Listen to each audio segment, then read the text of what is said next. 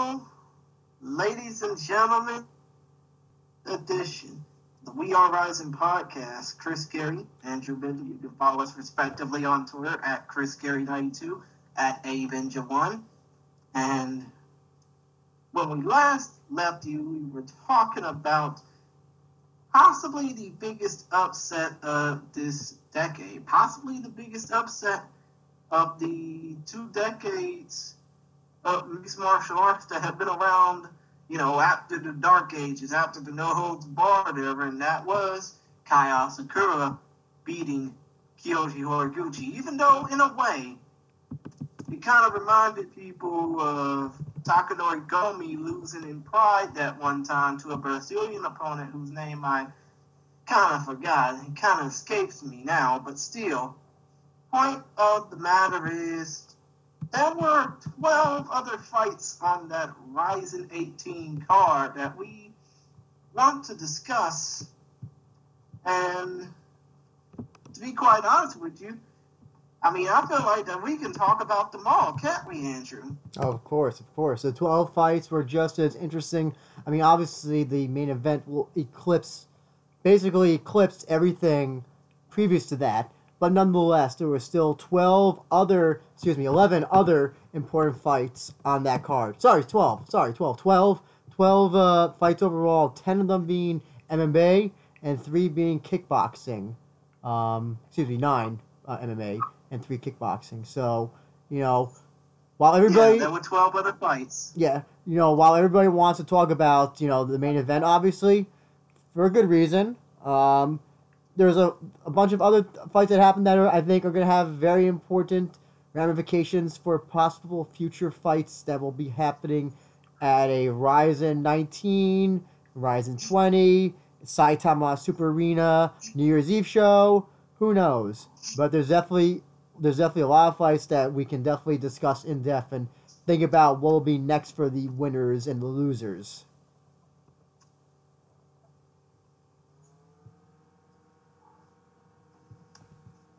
And for that, I just would like to also say that this Rising 18 show was sponsored by a company called Goodspeed, which is a car company. And the winner of the, as we said in the previous Kai Asakura Kyoji Horiguchi portion of the podcast that we released, that the winner of that got a main event. The winner of that got a Land Cruiser. Yeah. You should know what they got, right? You should know what they got by now. Well, listen, I don't know anything about cars. I can't tell the difference between a Land Cruiser and a zip car. I don't know, or a Prius. Nah. They all look the same to me. So you mean to tell me, being in New York City, I don't know which of the 5 boroughs you reside in, but you don't know anything about cars, dude? I know more about bikes. I'm in the coolest borough, Brooklyn. So, listen, we love our bikes in Brooklyn. We love our bikes. We don't like cars. I have a car though. It's funny. I do drive, but yeah, we mostly bike around Brooklyn. Yeah, right. I think you probably have a better chance of getting your hubcaps and tires stolen rather than, trying to evade somebody on bike. All right, well, I'll tell you this. Listen, Brooklyn ain't like that anymore. This ain't the Brooklyn that you saw in Do the Right Thing or, that type of Brooklyn. It's a lot safer now. It is very much very safe now. So basically what you're trying to say is Bedford-Stuyvesant is no longer Bed-Stuy do or die, right? Oh, fuck no. It's not even close. Listen, there are what is it? There are $1 million apartments now going on there that are being sold for that amount of money. It's becoming one of the hippest places to live, Bed-Stuy. Right. But still, enough about, New York geography, and I can understand that. You would probably, if I ever make the trip out to New York, you would probably have to show me around and see which of those spots in Brooklyn are probably the most hipster friendly. Oh, yes. But still, enough about, talking about New York geography. Basically, the event was sponsored by a car company, right? Goodspeed? Yes. And because I originally thought that Goodspeed was like a boat company, to be honest. Yeah. No, well, unless their Land Cruisers are water friendly, nope, they do not make boats as far as I know. Right. And just to let everybody know as well, this was in Nagoya at the Aichi Prefectural Gymnasium, also known as the Dolphins Arena. Both of them are correct. Since Dolphins, forgot which sport team. I think it's a basketball team. That's their home arena. So it's kind of like, Flyer Skate Zone for hockey or Yankee Stadium for baseball, shit like that. Yeah. They drew actually 6,281 people there. So that's a pretty good. The venue holds about 7,000. So I think that's a pretty good number of people.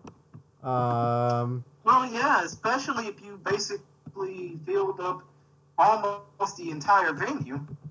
Oh yeah. I'm trying to see what they So they've had 2 shows at that arena, but 3 overall in Nagoya.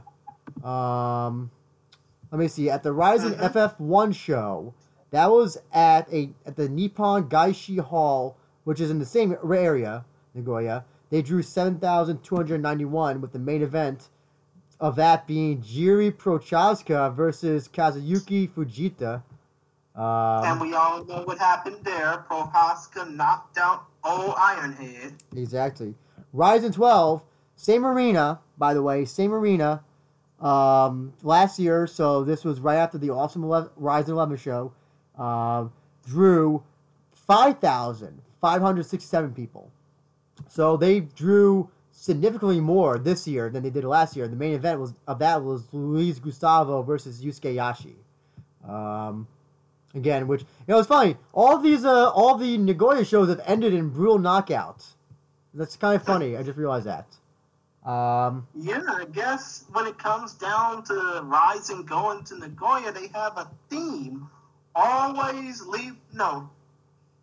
wouldn't say always leave them limping, but always leave them aghast. Yeah. Pretty much. Certainly so. And actually, it's funny that probably so Luis Gustavo knocked out Yusuke Yashi. That was also a shocking. A lot of people were not expecting that outcome.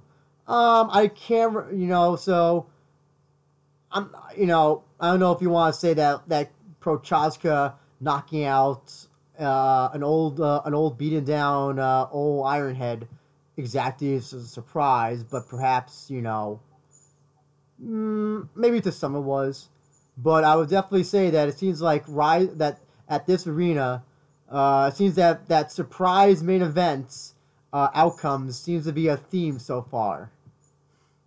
That and fights ending in knockouts. Well, actually, main events ending in knockouts, of course. Yes, exactly. But with that said, Christian, what did you think overall of fights 1 through 12? Did you think that this was a good card overall, or bad, or neutral? What are your thoughts overall? What were your thoughts overall when the show ended? Well, despite the fact that I had issues watching the show, and I'm not going to say how I watched it because I don't want this particular person to get in trouble, but I thought the fights were okay. I mean, obviously, a few fights that ended in a decision kind of left me feeling like I wanted more, kind of left me feeling like, they could have done more to build up the excitement. But even the fights that ended in a knockout or ended in a submission, those fights also left me want more, and especially the no contest, which we will get to in detail. It felt like a big letdown, especially because of, what happened. But still, I feel like the fights that ended in a decision, they left me wanting more, because I think that all these fighters that were on this card, male and female, they done their damnedest trying to get trained, but you didn't really see. I mean, you rarely seen anybody really dominate outside the women's fights, and then still get fucked over by the referees or fucked over by the judges. Mm-hmm. Mm-hmm. We'll get into those two decisions as well, two somewhat, or maybe three controversial decisions, perhaps we can say.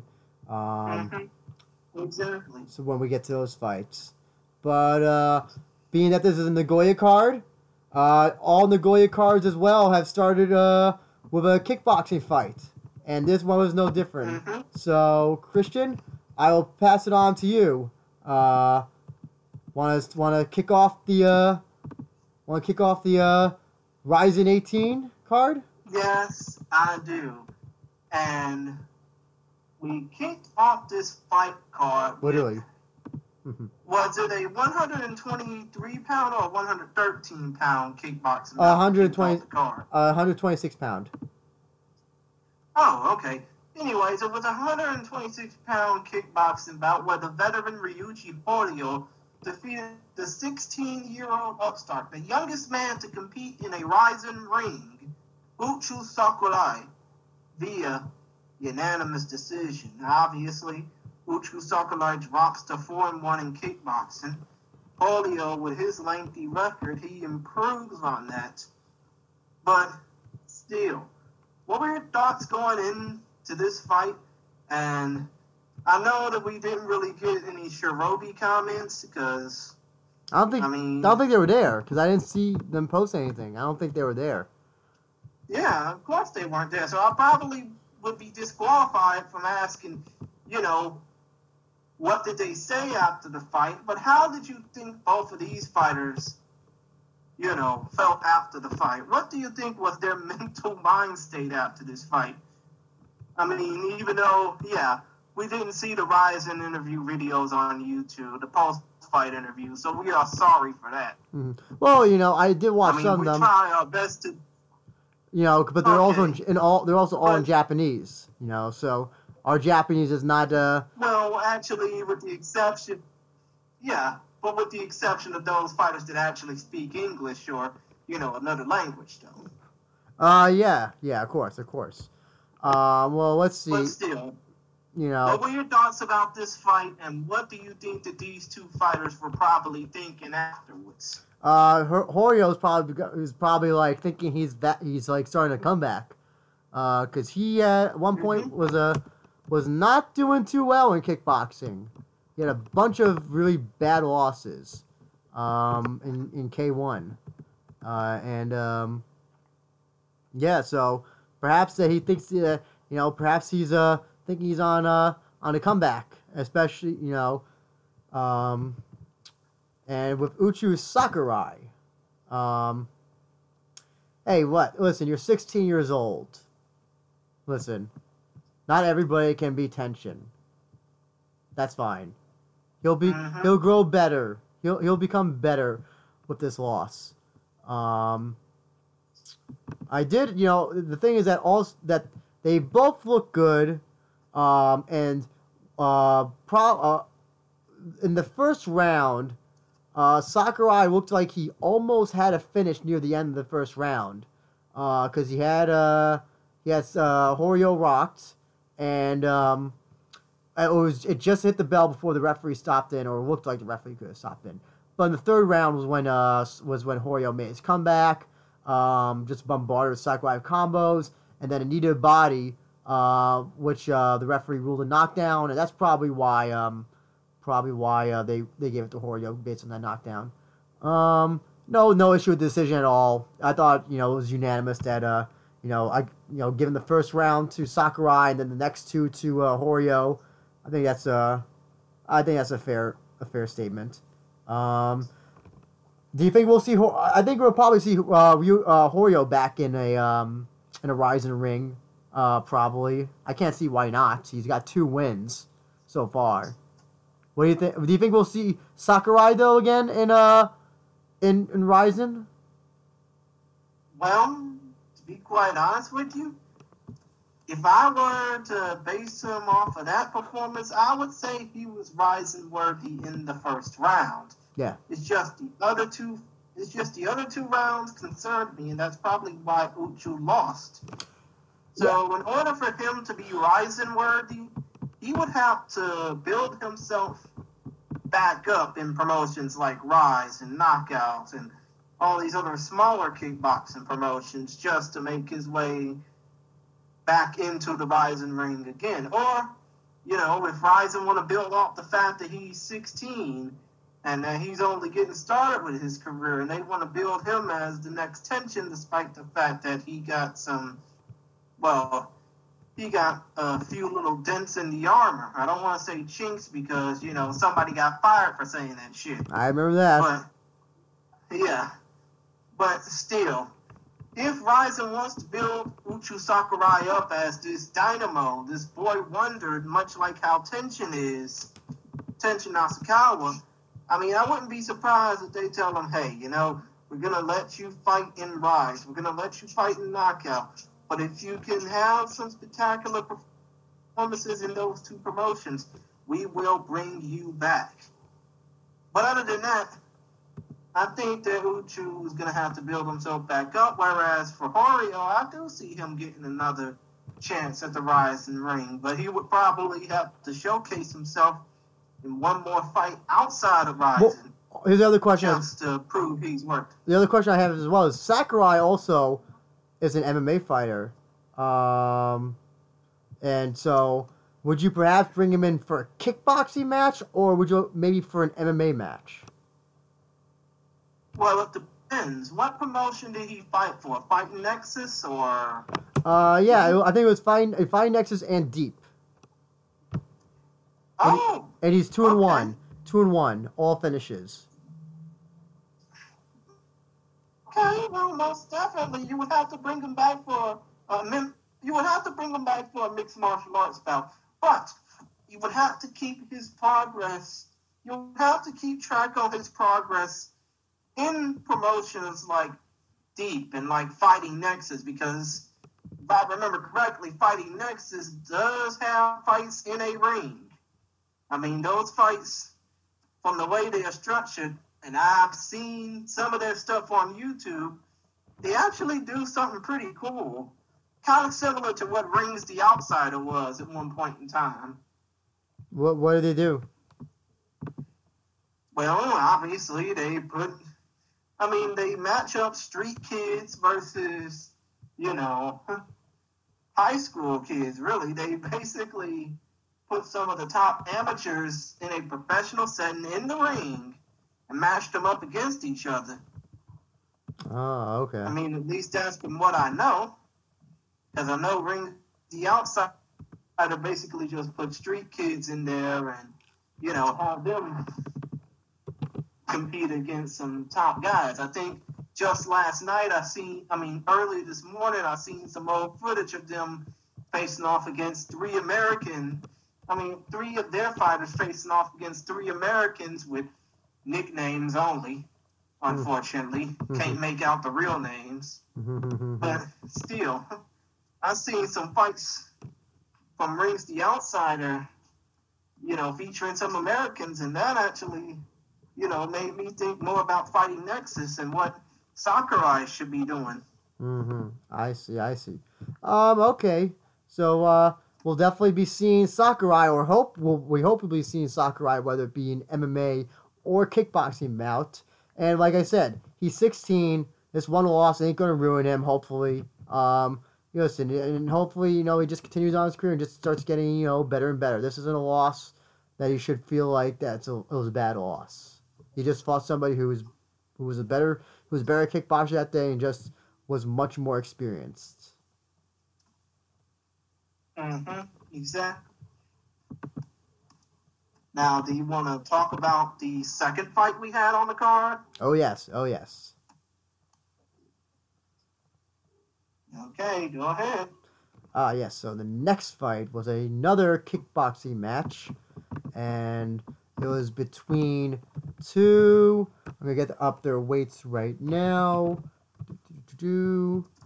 They were two straw weight, 117. That's straw.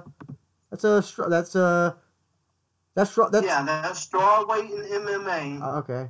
And I think in a way that's bantamweight in boxing, if I'm not mistaken. Okay. It was between Kazuki Ozaki, Nagoya's own Kazuka Ozaki, taking on the Real Goku, Takeya Shota. Also out of Nagoya. So two Nagoya boys taking on each other. And, basically, this was a fast-paced kickboxing match. Probably the most memorable thing was that in round 2, Ozaki got a knockdown on Takaya, and then in the third round, Ozaki got another knockdown on him, but he used a Stockton slap. The good old Stockton slap. Wow. And basically, Takaya became out of it. He looked exhausted, probably was injured as well. Who knows? Ozaki unanimous decision. No issue with the decision there. Pretty much what you expect from a strawweight kickboxing match. Any thoughts on this fight, Christian? I mean, in a way, I thought Real Goku got spirit bombed out. I mean, pardon the puns, though. I really thought that Shota basically just came in with a full gas tank and it just dropped round by round. Especially after round 2, he was just completely gassed out. It felt like that he lost all his fighting spirit in the first round trying to make himself look good. Yeah, he definitely, maybe focused his energy on that entrance that he came out. Actually, before we continue on, as I predicted, the entrances for this show, they all came out different parts of the arena, like they did at the last one.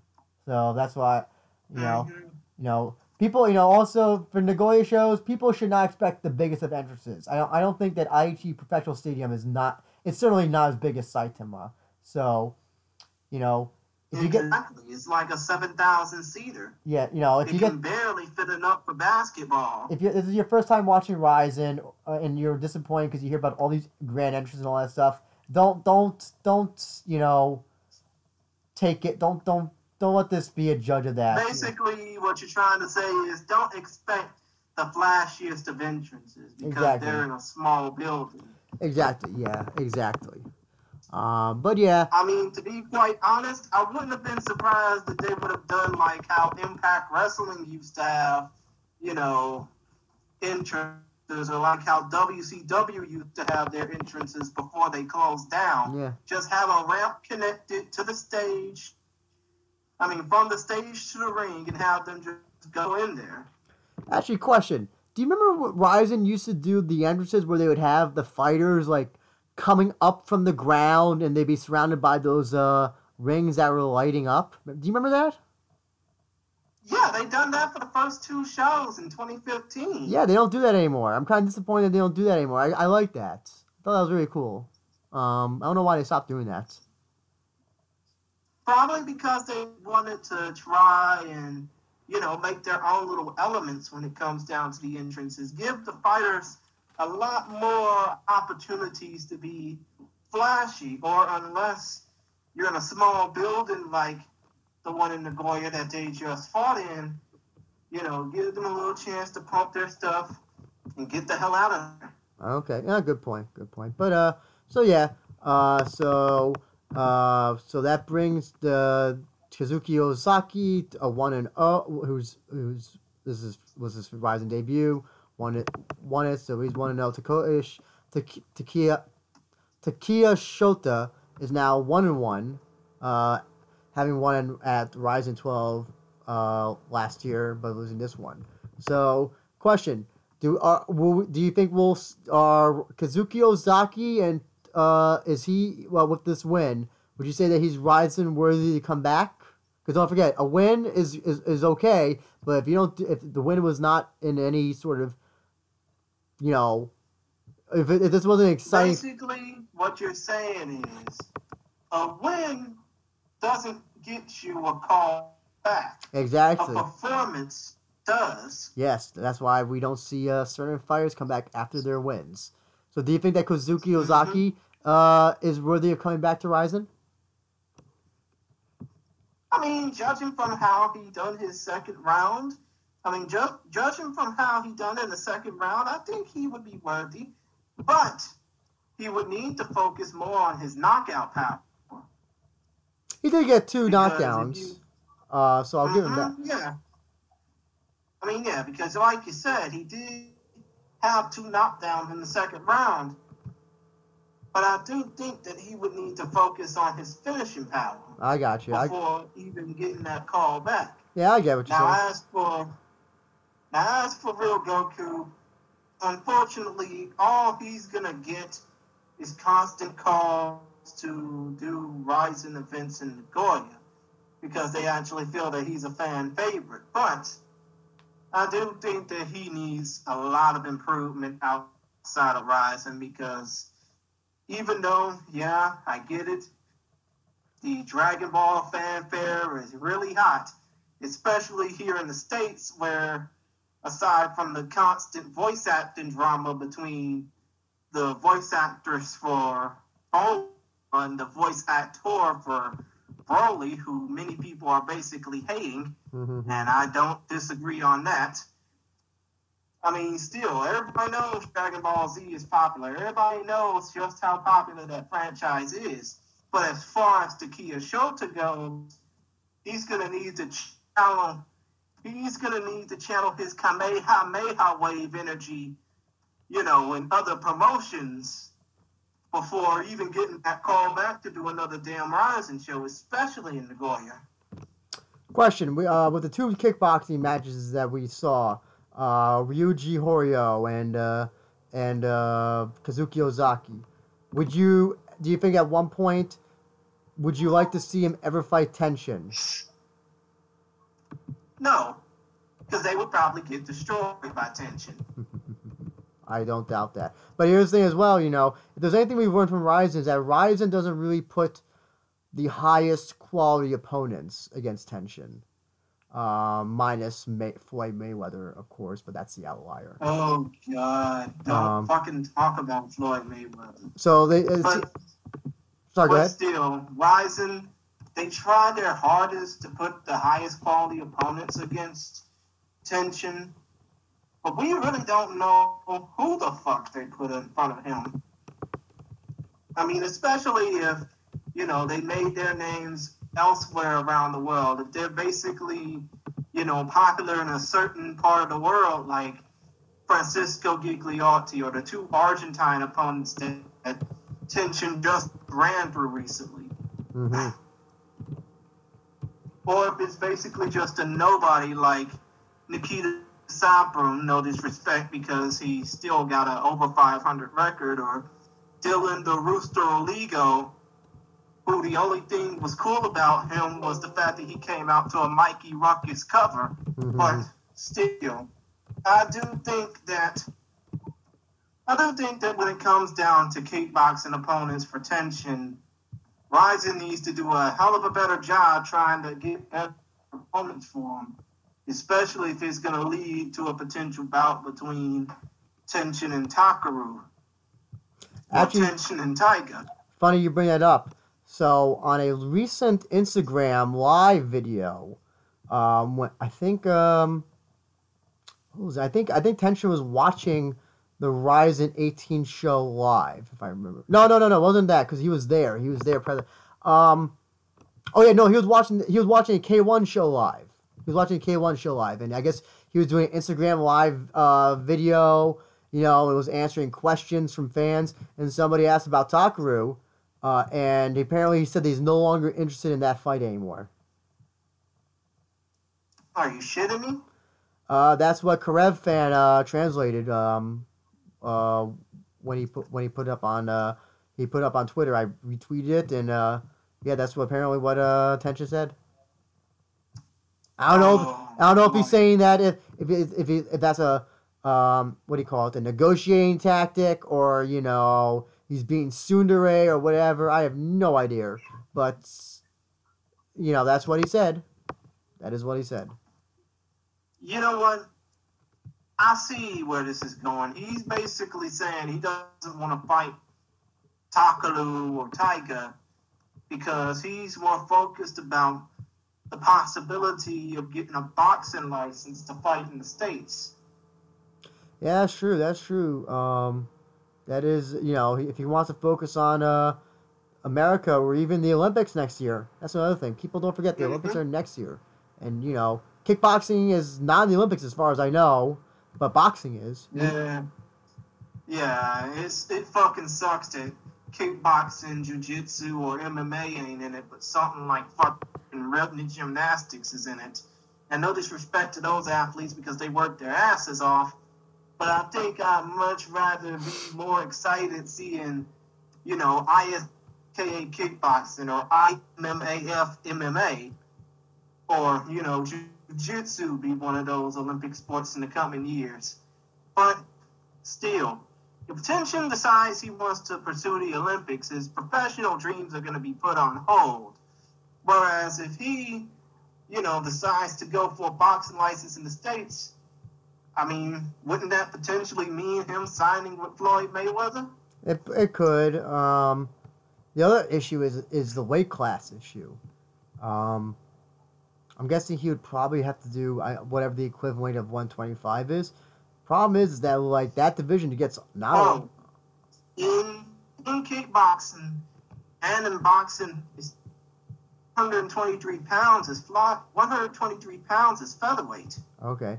That division is I don't want to say is dead in boxing, in American boxing, but it does not get a lot of attention. So, Right. But still, the point of the matter is Tenshin saying, his dreams of fighting Takaru or fighting Tiger are over. I mean, basically, let Ryzen know so they cannot, think about scheduling a fight between either one of those two combos. Mm-hmm. Yes, of course. But, yep. Because either way, Tiger's win more recently at Ryzen 17 would be all for naught because he's saying that he wants to fight Tenshin. And Takaru wouldn't be doing shit in K1 at this current moment. All I'll say is that I hope it happens. Hope it happens sooner rather than later. But enough about these strawweight fights and topics. Let's go on to the first of our 10 MMA bouts on this card. And that was the women's atomweight contest between KZB Princess Ai Shimizu and Tabitha At-Girl Watkins of Scorpion Fighting Systems. And to say that Ai Shimizu got dominated in this fight is pretty much an understatement because there were times in this bout where Shimizu damn near tapped out. She was put in the armbar a few times. She was put in the armbar position a few times by Watkins, but she managed to barely fight her way out of it. So, Christian, I'm sorry to interrupt, but that's something we got to talk about. So, Kyle Johnson, noted the gift maker on Twitter, Kyle Johnson, whose Twitter's at Von Prue. He, makes all the gifts and all that stuff. Did a gif of Tabitha getting that armbar in on Ai Shimizu. I think it was the first armbar that she got on, and he wrote, "Oh, she tapped all right. I got lucky." And I remember this. I thought that I tapped out herself. Joe Ferraro on commentary thought that I tapped out as well, but then I guess some people thought she it wasn't a tap, but perhaps was maybe like her trying to just grab or like reposition her arm or grab her arm or something. But did you think that she was reaching out for the ropes? Because that's a big no-no in Rising. Yeah. Oh no. She was nowhere near the ropes. She was nowhere near the ropes. Her back was to the ropes, so there's be no way she could get the ropes. So here's I solicited people on Twitter and we got their thoughts. I'm gonna read them right now. CJS at the original underscore CGS said, "Heard Joe on commentary mention it, but it looks to be a tap to me." Ryan Fortune, one of my colleagues at MMA Sucka, who's at Ryan Fortune MMA, wrote a Brazilian tap to me. And people that don't know, Brazilians. Andrew, can you repeat that again? You're kind of cut. Can you repeat the quotes again? You're kind of cutting in and out. Sorry. First quote is from CJS at the original CGS, original underscore CGS, who wrote, heard Joe on commentary mention it, but it looks to be a tap to me. Ryan Fortune, my colleague at MMA Sucka at Ryan Fortune MMA, wrote a Brazilian tap to me. And for those that don't know what a Brazilian tap is, when Brazilians would fight foreigners in jiu-jitsu tournaments, they would do a very soft tap, and then the person will let go. And a lot of people just instinctively let go when they feel a tap.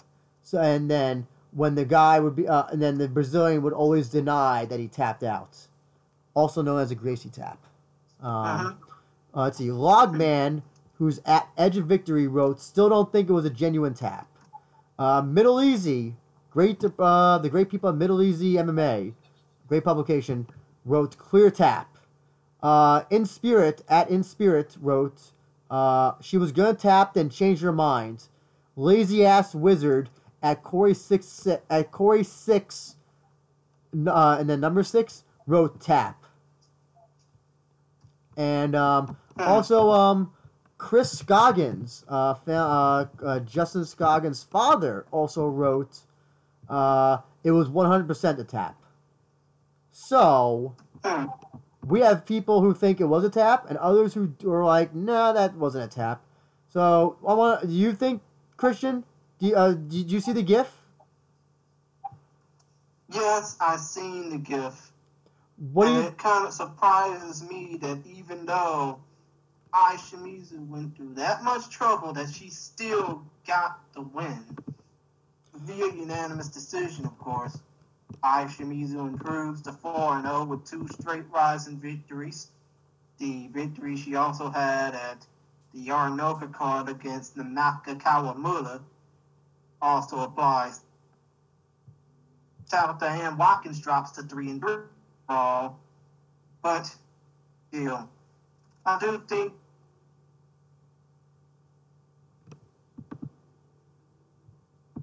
Sorry, Christian, could you repeat that again? Sorry, Christian, could you repeat that one more time? Yeah, I'm sorry. My connection kind of dropped. But I was basically saying, Ai Shimizu damn sure was in danger of losing. Well, yeah, she would have lost. I'll definitely say this. A lot of us underestimated Tabitha Watkins. I think a lot of us thought this was going to be a squash match, but Tabitha held on there and, was pretty close to winning. Whether, I'll be honest, I can't really make it, I thought she tapped at first, Ai Shimizu, but listen, there are things that look like taps and that aren't taps. Like, here's the thing. If she was tapping, I would have I would assume. Here's the thing: Tabitha Watkins did not bring this up in the post-fight interview. She didn't mention it at all. So, I kind of have to, is it possible she tapped, but then because Tabitha didn't feel it? I don't know. It's possible, but I don't know if I could say if it's a clear tap. I've seen more better examples of somebody who, I don't think this isn't a case of, an egregious case where, Overeem, Stipe Miocic, where Overeem to this day still believes that Stipe tapped. I don't know how, but that's what he believes. I can see why people think that this might be a tap. It looks like a tap, his emotions a tap. But also, with Tabitha Watkins not bringing it up in the post-fight interview or mentioning it, kind of, it kind of looks, it's kind of, I don't know, I'm less likely to believe it. Because trust me, if I felt a tap and the fight was not ended, I'd be pissed off. But But I gotta get obviously I think we'll probably see Ai Shimizu back in a Rising Ring. But what about the first of the Scorpion fighting system ladies? Do you think we'll see Tabitha Watkins back in a Rising Ring, Christian? Mm-hmm. Well, actually, and I'm sorry I couldn't really hear you all that well because my connection just kept sputtering in and out. But Shimizu is definitely going to be back in the Rising Ring because she has the backing of Miyu Yamamoto. She has the backing of the late, great Kid Yamamoto. She's definitely going to be, potentially fighting in Rising, possibly for an Atomweight title opportunity.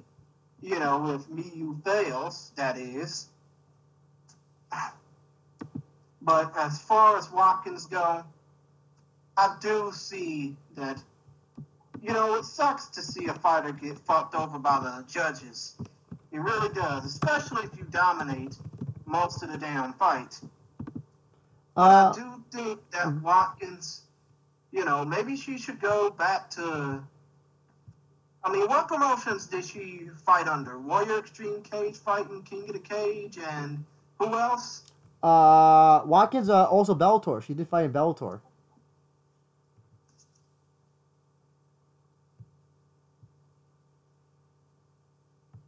That was the Lindsey Van Sant fight that she lost in Bellator.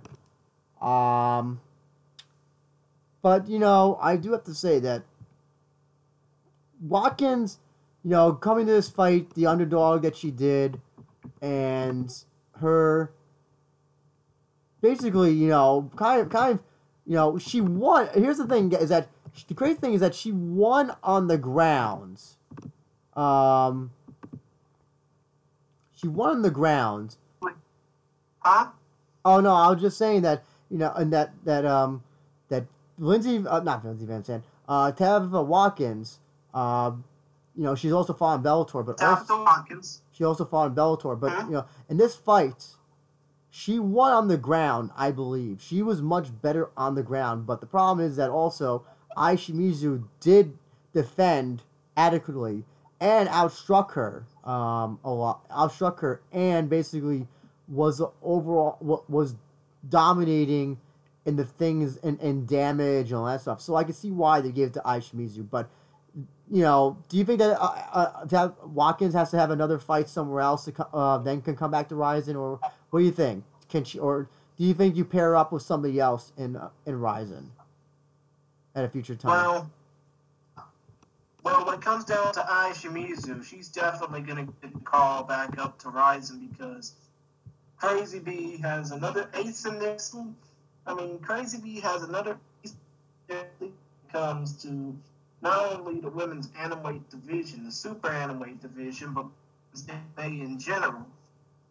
However, far as Tabitha Watkins goes, I think it would be best to have her fight on one of these Warrior Extreme Cage fighting events that they do every Wednesday on the Fight Pass. Have her revitalize her career, and if she does well enough over there, get her to get back in the Rising Ring instead of having the UFC try and snatch her and force her to gain 10 pounds. Yeah, I could kind of see that. But considering how she was underestimated and she did pretty good, and almost submitted Ai Shimizu. I would not be personally opposed to her coming back, at a future date, with another pairing her up with another atomweight fighter. Before we continue on, I just wanted to get your thoughts on what did you think of Joe Ferraro and not Frank Trigg this time, but Ben 10 Nguyen on commentary. What did you think of it? They done well. They really done well, but I think that Ben needs a little bit more seasoning. Not just on the Australian regional circuit, but he probably needs more seasoning when it comes down to his commentary, you know, an international stage because, yeah, even though Ben tend to win, who now resides in Melbourne, Victoria, Australia, and formerly is from South Dakota, USA, even though he has, commentary, I think that he needs, like, some more work doing commentary on, big time fight cards, and obviously not UFC, but he needs to get a chance to do some commentary elsewhere before coming back to Rizin, even if it means potentially return to Rizin as a fighter. Well, here's the thing I know. Wouldn't you agree with me? Here's the thing I know about when on commentary. He was very, very, he spoke very, very softly, which I think is probably just how he normally speaks. So, there's, when people talk, like Joe Ferraro, I'm willing to bet has a commentary voice. He doesn't talk like Joe Ferraro. Joe Ferraro talks. He doesn't talk like that normally. Well, if you think about it, Joe Ferraro is also a podcaster, a public address announcer, and a realtor. Oh, yeah, that's true, yeah. So I don't think, I think that he needs, if Ben 10 Win is going to, do commentary again, he has to develop a commentary voice, so to speak. He has to, he has to find that voice, where, because he just sounded very, very meek, I guess you could say. Is that the meek? And this is his first time in commentary, so I understand, as far as I know, this was his first time on commentary. Maybe he did it before for like a regional show or something. I don't know, but I think he gave a lot of good insight and all that stuff, and he knew when to speak and when not to speak. Listen. Rizin has had terrible commentators. If you want to say the bottom of the barrel. Oh shit! Don't even get me fucking started on the terrible commentators. If you want, Drew Cordero, Don Purdy.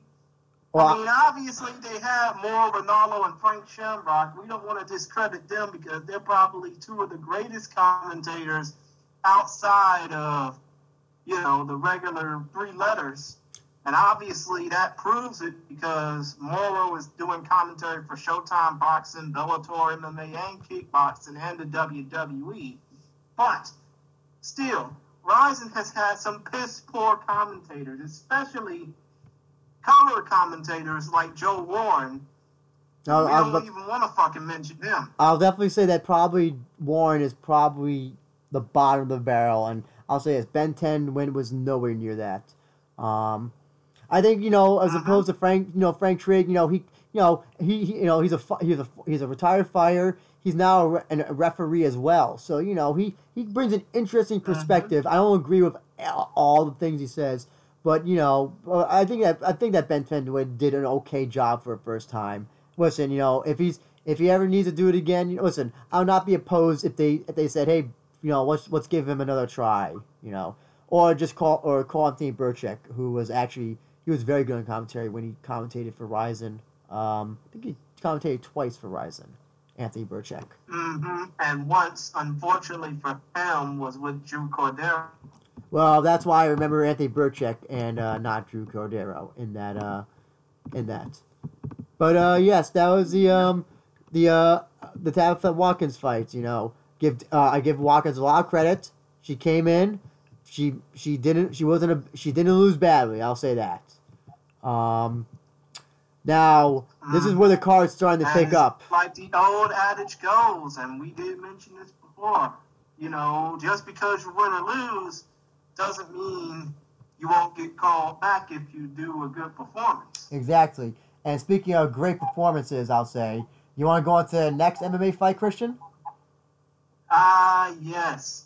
The bone marrow transplant survivor Takaki Soya knocked out Yutaro Muramoto. And the reason I say Sexy Moto and not Bond Muramoto is because they were making Yutaro out as like the second coming of Yoshihiro Akiyama. And that kind of crazed this. Is there anything sexy about him? I'm not trying to sound, weird or anything, but still. I mean, there ain't nothing pleasing about Yutaro Muramoto. I don't get it. Like, here's the thing. I get why people find Akiyama sexy. He is a good-looking guy. I look at Muramoto and I don't see what it is exactly. Or you know what? Here's another one. Elias Theodoro is a guy who I can say, oh yeah, I see why girls love this guy. Why Invicta has him as a ring guy, and he does. I think he does photo spreads for like young adult for like romance novels or some shit. I don't know, but yeah, I can understand why. Well, yeah. Also, he does a lot of commercials in Canada. Exactly. Not that you'll ever see them. Exactly. But I look at Muramoto, I'm like, I don't see how that's considered. Why he's considered sexy. I'm not saying he's ugly, but I just don't see why he's considered, hot, or a 10, or a snack. I don't know. I don't see how I just don't see it.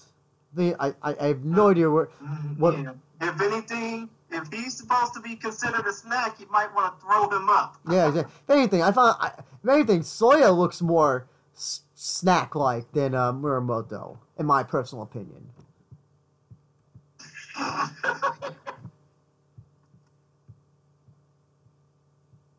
But enough about we're not. This fight is not about them who's a snack and who's not. This is a fight to see who would win, and we got a pretty damn impressive win once again from Takaki Soya.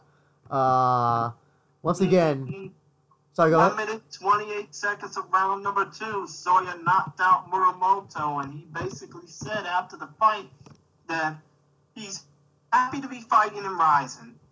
He doesn't see, his disease that he came back from debilitating him. And he basically said that nobody, not even the doctors, who basically said you only got X amount of months or years to live, from living out his dreams. And I think that Soya, he's going to continue to be a staple for Rising. Hopefully. A little bit of though. He'll get a chance to fight on a big card. In the first round. What were your thoughts about this? Huh? Well, I just want to say, I was about to say that Muramoto did have Soya temporarily rocked, it looked like, in the first round, but Soya obviously came back and knocked him out in the second. Just want to also know that there was a bit of a weight disadvantage for Muramoto, who normally fights at bantamweight. No, I'm sorry, he normally fights at flyweight. I'm sorry, I think Muramoto normally fights at flyweight. So, so he won't. No, I'm sorry. Ballooning up 130, basically. Yeah. I'm actually sorry. I'm gonna go back on that again. Not flyweight, strawweight. So Muramoto is a strawweight fighting at bantamweight. So So he had to gain 13 pounds in order to fight. Basically, yeah. This was another awesome finish for Takagi Soya. Definitely, they're building him up to be someone in that division. With obviously the division's a little bit in flux now because of what happened during the main event. But I think with maybe one more big win, and also at a bantamweight, it has to be at bantamweight, none of this catchweight shit, because this was another catchweight match. I think it was at 130. This was at 130 pounds, if I remember correctly. Double check on that. Yeah, it was at 130 pounds. It was. Well, here's the thing. It's under 130, so maybe, it's possible that they could have him, they're trying to use him as the star of a flyweight division, potentially. Since it is closer to a flyweight weight. Mm-hmm. I'm guessing, though, he could probably do bantamweight if he wanted to, but my guess is probably that he might, that they might have him in flyweight instead, I think. Yeah, I think I can see him fight at flyweight. I wouldn't have a problem with it. But what about Muramoto, Sexy Moto, not Sexy Moto? What do you think? What do you think about him? You think we'll see him in Rising again? Fuck no. But to put it lightly, I don't think that Utaro. Well, I mean, at the end of the day, we're not rotten matchmakers, obviously. Mm-hmm. But I just don't see the potential behind Utaro Muramoto being in the Rising Ring. I mean, yeah, sure, he can probably fight for ONE FC and make a ton of interest there. And they can probably build him up with whatever hyperbole bullshit they got. But I just don't see Utaro Muramoto, being a star.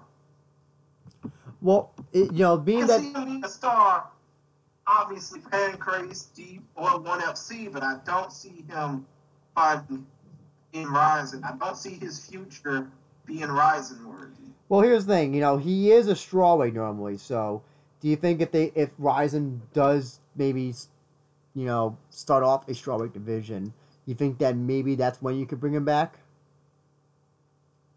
Probably. No denying that, but still, if not, I don't see Utaro Muramoto's career being in a Rising Ring. I see him being in ONE FC, Deep, Pancrase, or Shudo, not Rising. Just to let everybody know as well, I am tallying how many fights we have won, or we got right, Christian, and so far, you and I have both gotten everything right besides the Osaki Shota fights, which I picked Ozaki, and you picked Takiya Shota. Right, of course. So that's the only one you got wrong so far. Right. But yeah, here's the thing with Soya, you can always you more or less are guaranteed a very, very good finish. Usually picture perfect, and this one was no different. But we'll definitely be seeing him back in Soya in Rising, and also this was this was up until this point, this was my favorite fight on the card. But that will change as we continue on. And with that, Christian, you want to go on to the next fight, a bantamweight fight? Yep. And that next fight was at bantamweight, 134 pounds, 61 kilos, as former UFC fighter, and obviously Chris Goggins' favorite fighter, his son, Justin Tank Scoggins, ends his 4-fight losing streak by defeating Kazuma Sone, the former Pacific Runway champion, via unanimous judgment call. Of course, Scoggins improves to a 12-6 overall, the native of Spartanburg, South Carolina, will live to fight another day. Sone, the native of Nagoya, Aichi, Japan, drops to 23-19-1.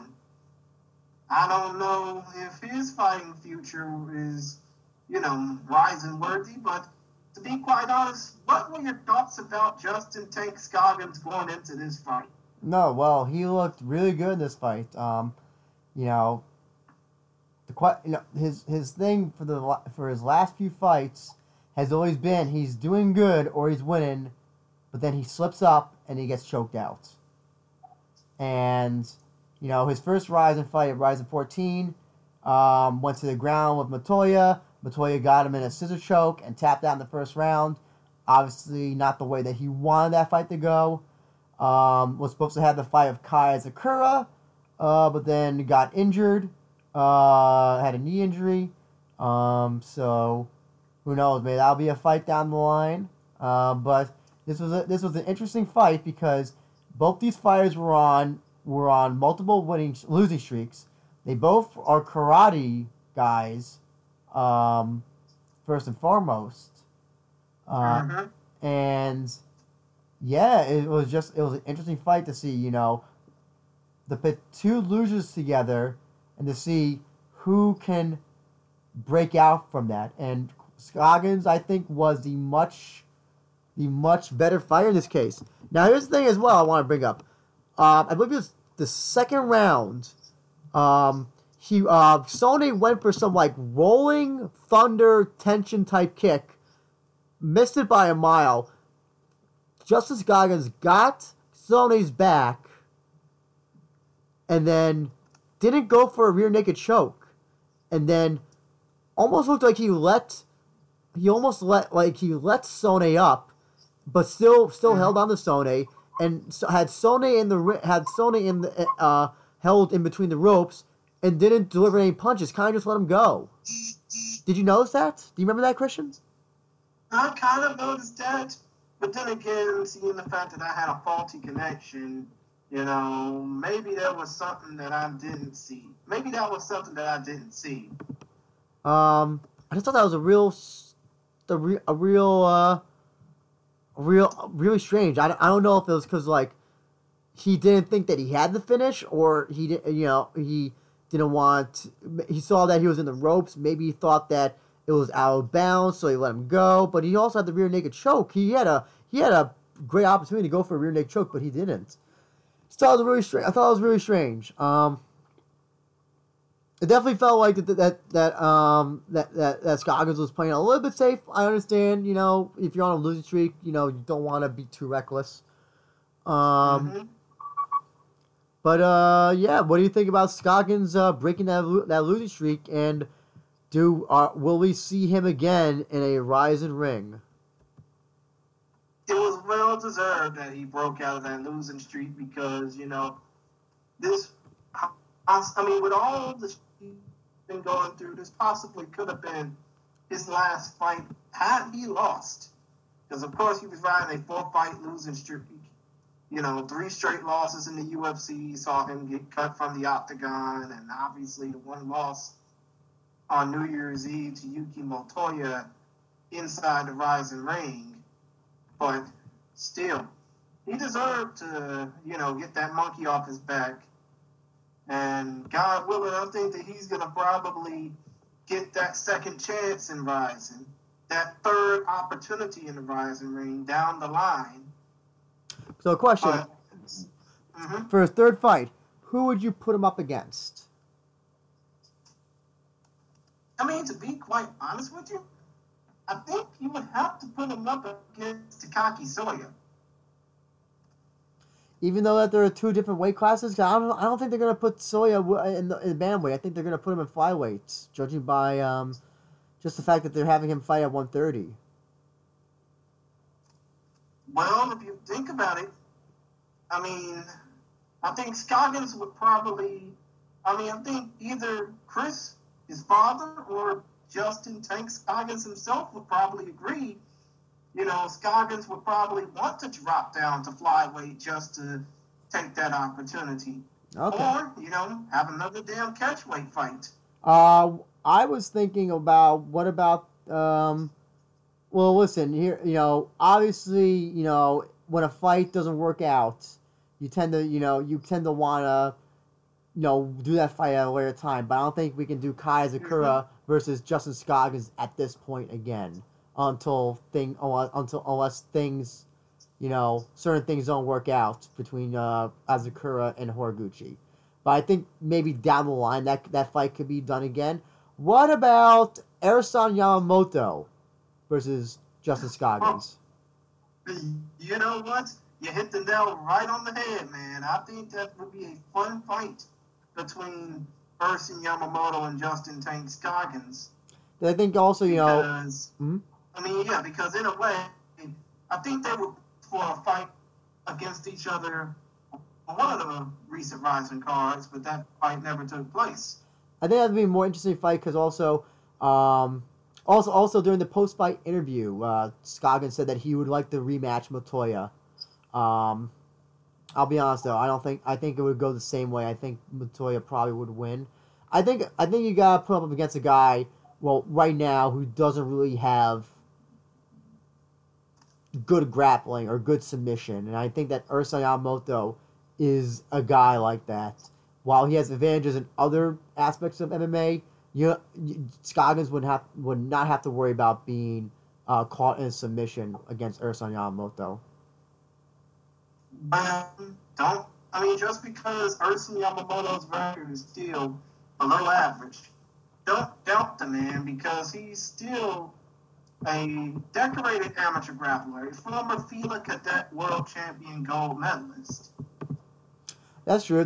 But in terms of submission, MMA submission game, I think that Scoggins probably is the better fighter, better fighter in that aspect.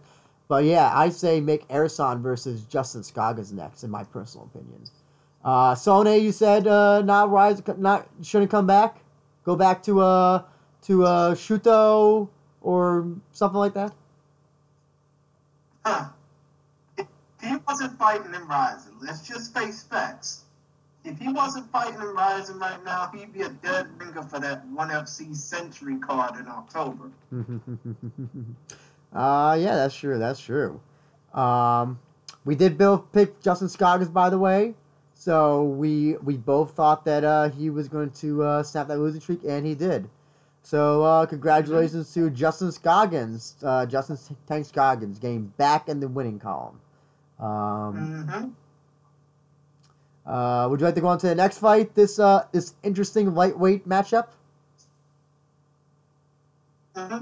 And the final lightweight Grand Prix qualifying spot goes to Hiroto Uesako, who, even though he had soccer kicks in his arsenal, he didn't really have to do much on that, as he straight up knocked out, Yilanda. The punches from the rear naked choke position. It was, yeah. 3 minutes, 45 seconds of round number 2. Yes, exactly. With the win, Uesako improves his record to 16-7.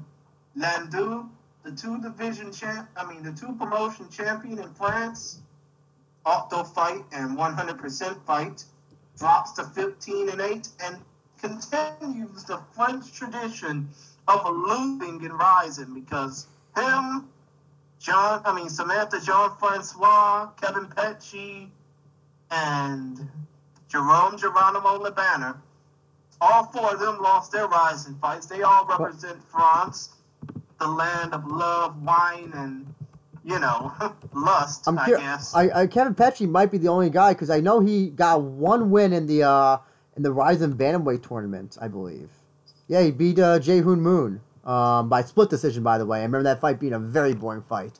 Then got knocked out by Ishwatari in the next fight. So, Kevin Petchy... Oh, well, basically, French fighters are 1-4 in Rising. Yeah, Kevin Petchy is technically the most successful French fighter in all of Rising as of now. Good on... But unfortunately, he hasn't had the call back. Yeah. And he's currently the 100% fight bantamweight champion. So, question. I think we're going to be talking about Yves Landu in this fight. So, first of all, before the fight, when they were doing, I guess, photo ops and all that stuff, did you see that Landu was doing, this breakdancing stuff and was, doing all this shit from, that you see in, a Step Up movie? No, thankfully I didn't notice. I think he was probably doing capoeira or something, not B-boy. I don't even know if this counts as capoeira. It might be B-boy. During this match as well, he did a Robinson special to Hiroto Uesako. He missed it, but everybody who watches New Japan knows Will Ospreay does the Robinson special, that capoeira type kick. And Landu did exactly the same thing, but obviously did not hit it. So, what about Landu? What do you think about this guy? What this guy was doing takedowns at the beginning, but it was literally diving for takedowns, trying to trying to do something like Jacare would do, go for that ankle, flat face to the ground, go for that ankle. What do you think of Landu? To be quite honest with you, I didn't see much of the fight because I was having connection issues, but I think Landu is a very curious character. to say the least. He was like Michel Pereira from formerly Road FC, now fights in the UFC. Who's known for his wild antics in the ring as well. He was kind of like that, but like less successful at the fancy stuff. Well, at least he didn't moonsault onto his opponent. Ah, yes. Imagine doing that off those ring ropes. Oh boy, that'd be something. Yeah, and then the fucking conspiracy theorists would basically say, "Oh, this fight speaks me, fuck off." So Yue Sako, this is his third. He's on a 3-fight winning streak on all finishes by TKO. So. Yeah. Oh, by the way, as well, Landu argued with the referee about the stoppage, which I don't understand why, because he wasn't defending at all with those punches. I mean, here's the thing: they weren't stuff that was like, it was a knockout power. Those punches he was delivering, but nonetheless, he was not improving position. He was not properly defending, so the referee had to step in there. I wish people realize that if you don't do shit when you're getting punched in the face, the referee is going to step in. You gotta do something. Do something. Even if you gotta go roll to one side, do it. Still better than doing nothing. You know, Jesus Christ. So Yue Sako, you think that this fight earned him a spot in the Grand Prix? Most definitely it does, because he basically said in the post-fight interview or the post-fight speech that he's wanting to be the strongest lightweight in Japan. And he did say that he wants to fight potentially Patricio Pitbull or Patricky Pitbull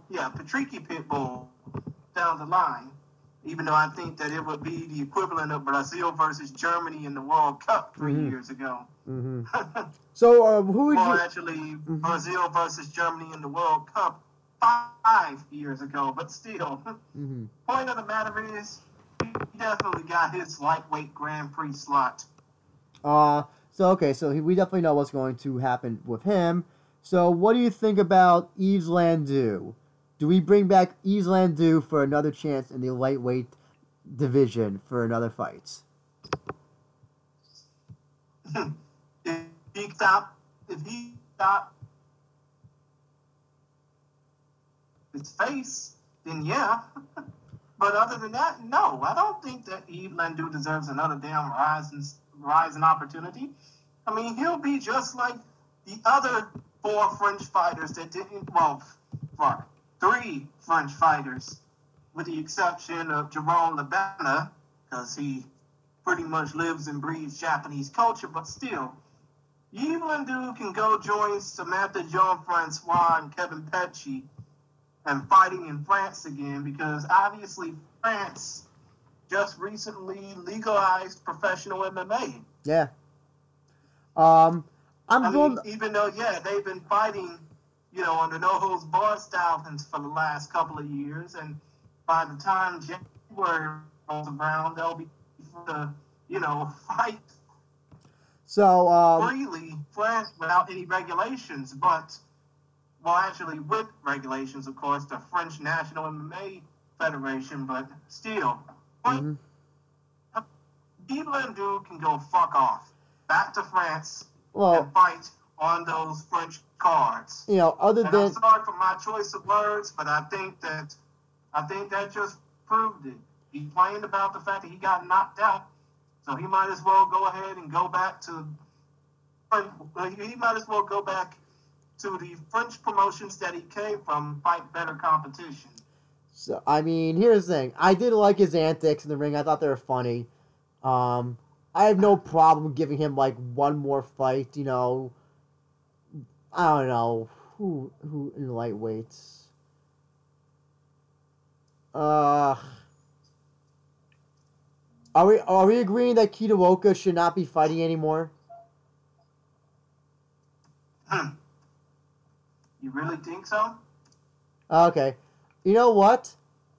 I don't think he's going to be in the lightweight Grand Prix, but What about Landu versus Darren Cruikshank? Let's see. I would like to see, just because they are so opposite. They just fight. That they're literally. Darren Cruikshank is like a brawler, and Landu will be like flying around trying to do like capoeira kicks. I think it'd be a funny fight to make. I think it'd be a funny, interesting fight. Yeah, it would be a funny fight. But do you think that it would catch interest within the people watching it? I think there would be a knockout in that fight. I think there would be a KO in that fight. Probably Cruikshank knocking out Yves Landu. And I think how hilarious it would be if Landu went for a capoeira kick, but then as soon as he's doing the turn, Darren Cruikshank just goes for a jumping knee, and knocks him out midair when he goes for a capoeira kick. That could just make for a great highlight, and fight knockout the night thing. I think it would be the MMA, the Japanese MMA equivalent of Shelton Benjamin going for a springboard maneuver only to get super kicked by Shawn Michaels. Exactly, I think it'd be hilarious. But listen, if you don't want to do that fight, you know what? Why not Yves Landu versus Yusuke Yachi? I'm sure that Yachi could defeat him easily and get back on the winning column. You know, why not? That he could. But Yuri Sako, we'll be seeing him in the lightweight tournament. It'll be interesting to know who he starts off against. Because if you think about it, the fighters that have qualified for the Rising Lightweight tournament, Yuri Sako, Alberto Satoshi de Souza, Tatsuya Crusher Kawajiri, and Hollywood Johnny Case. Now that so far, in a Pitbull, that's 6 fighters filling up 8 slots. I mean, 6 fighters. And then 6 fighters filling up 8 slots. Who do you think the other 2 will be? Well, that'll be, I could see it being maybe Tofik Musayev. But I wonder who the alternate's going to be, because they're going to have at least two of that one alternate match. Maybe Tofik Musayev and Damian Brown. Possibly. I feel like they're also going to. I feel like they're going to try to put Takanori Gomi in this. I feel like they want to have Gomi in this as well. So I won't be surprised if Gomi somehow gets in this. I don't think Mikuru is going to be in this. I know that Sakakibara said he wants Mikuru to be in it, but I don't see Mikuru wanting to go in it. I think that I think Mikuru would rather fight for like a Bellator or something. I think he wants either that, or he would rather fight, potentially in a featherweight Grand Prix. Yeah, exactly, or that too. But all the focus on the lightweight Grand Prix now. I'll be surprised if Mikuru is really in it. I would really be surprised. Yeah, because he's a natural featherweight going up to lightweight. Even though he is undefeated in Rizin and also undefeated in 2 lightweight matches. Virtual. One was a catchweight. The other one was... Actually, no, they were both catchweight. The Luis Gustavo and Yusuke Yachi match I'm talking about. But this was a good fight. This was a good fight. Definitely. Actually, the funny thing was that Landu I think was able to take down Yuri Sako like once with his weird takedowns. But Yuri Sako was clearly the better fighter in this case. And we'll definitely be seeing him in the Grand Prix. It'll be interesting to know who they match him up with first. But and we both picked Yuri Sako to win this. So we're both doing pretty good in our picks so far. Unfortunately, now we're gonna have to go into a fight that unfortunately was not a fight at all, basically. And it basically did not go the way that either of these fighters wanted to go, and that was the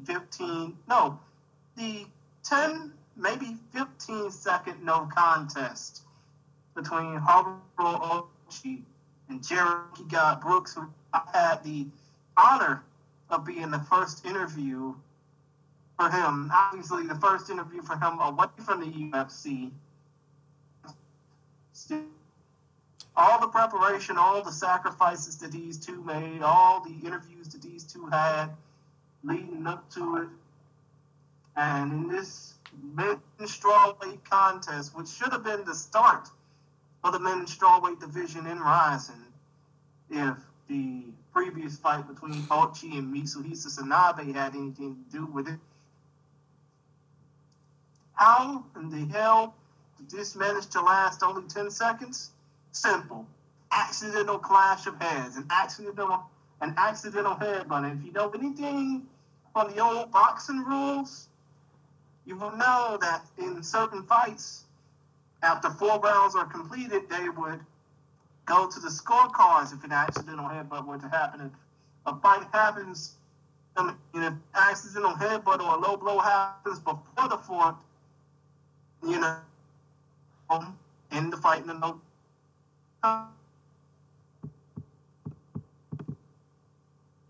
Sorry, we lost Christian, but I'm just gonna boxing at the 4 rounds. They have Sorry, Christian.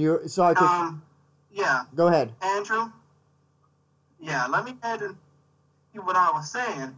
Basically, this was straight out boxing, and now for this month, the 3rd no contest in Rising history. The first one, if you remember correctly, was Felipe Ephraim defeating Yuki Motoya, and that fight got overturned immediately due to Ephraim being the first Rising fighter to miss weight. He was never to be found again.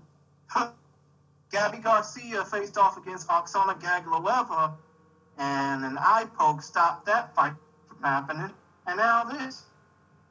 But I just have, and you probably might have seen the Jared Brooks post-fight scrum that he had on the Rising YouTube channel. But, what were your thoughts about this fight?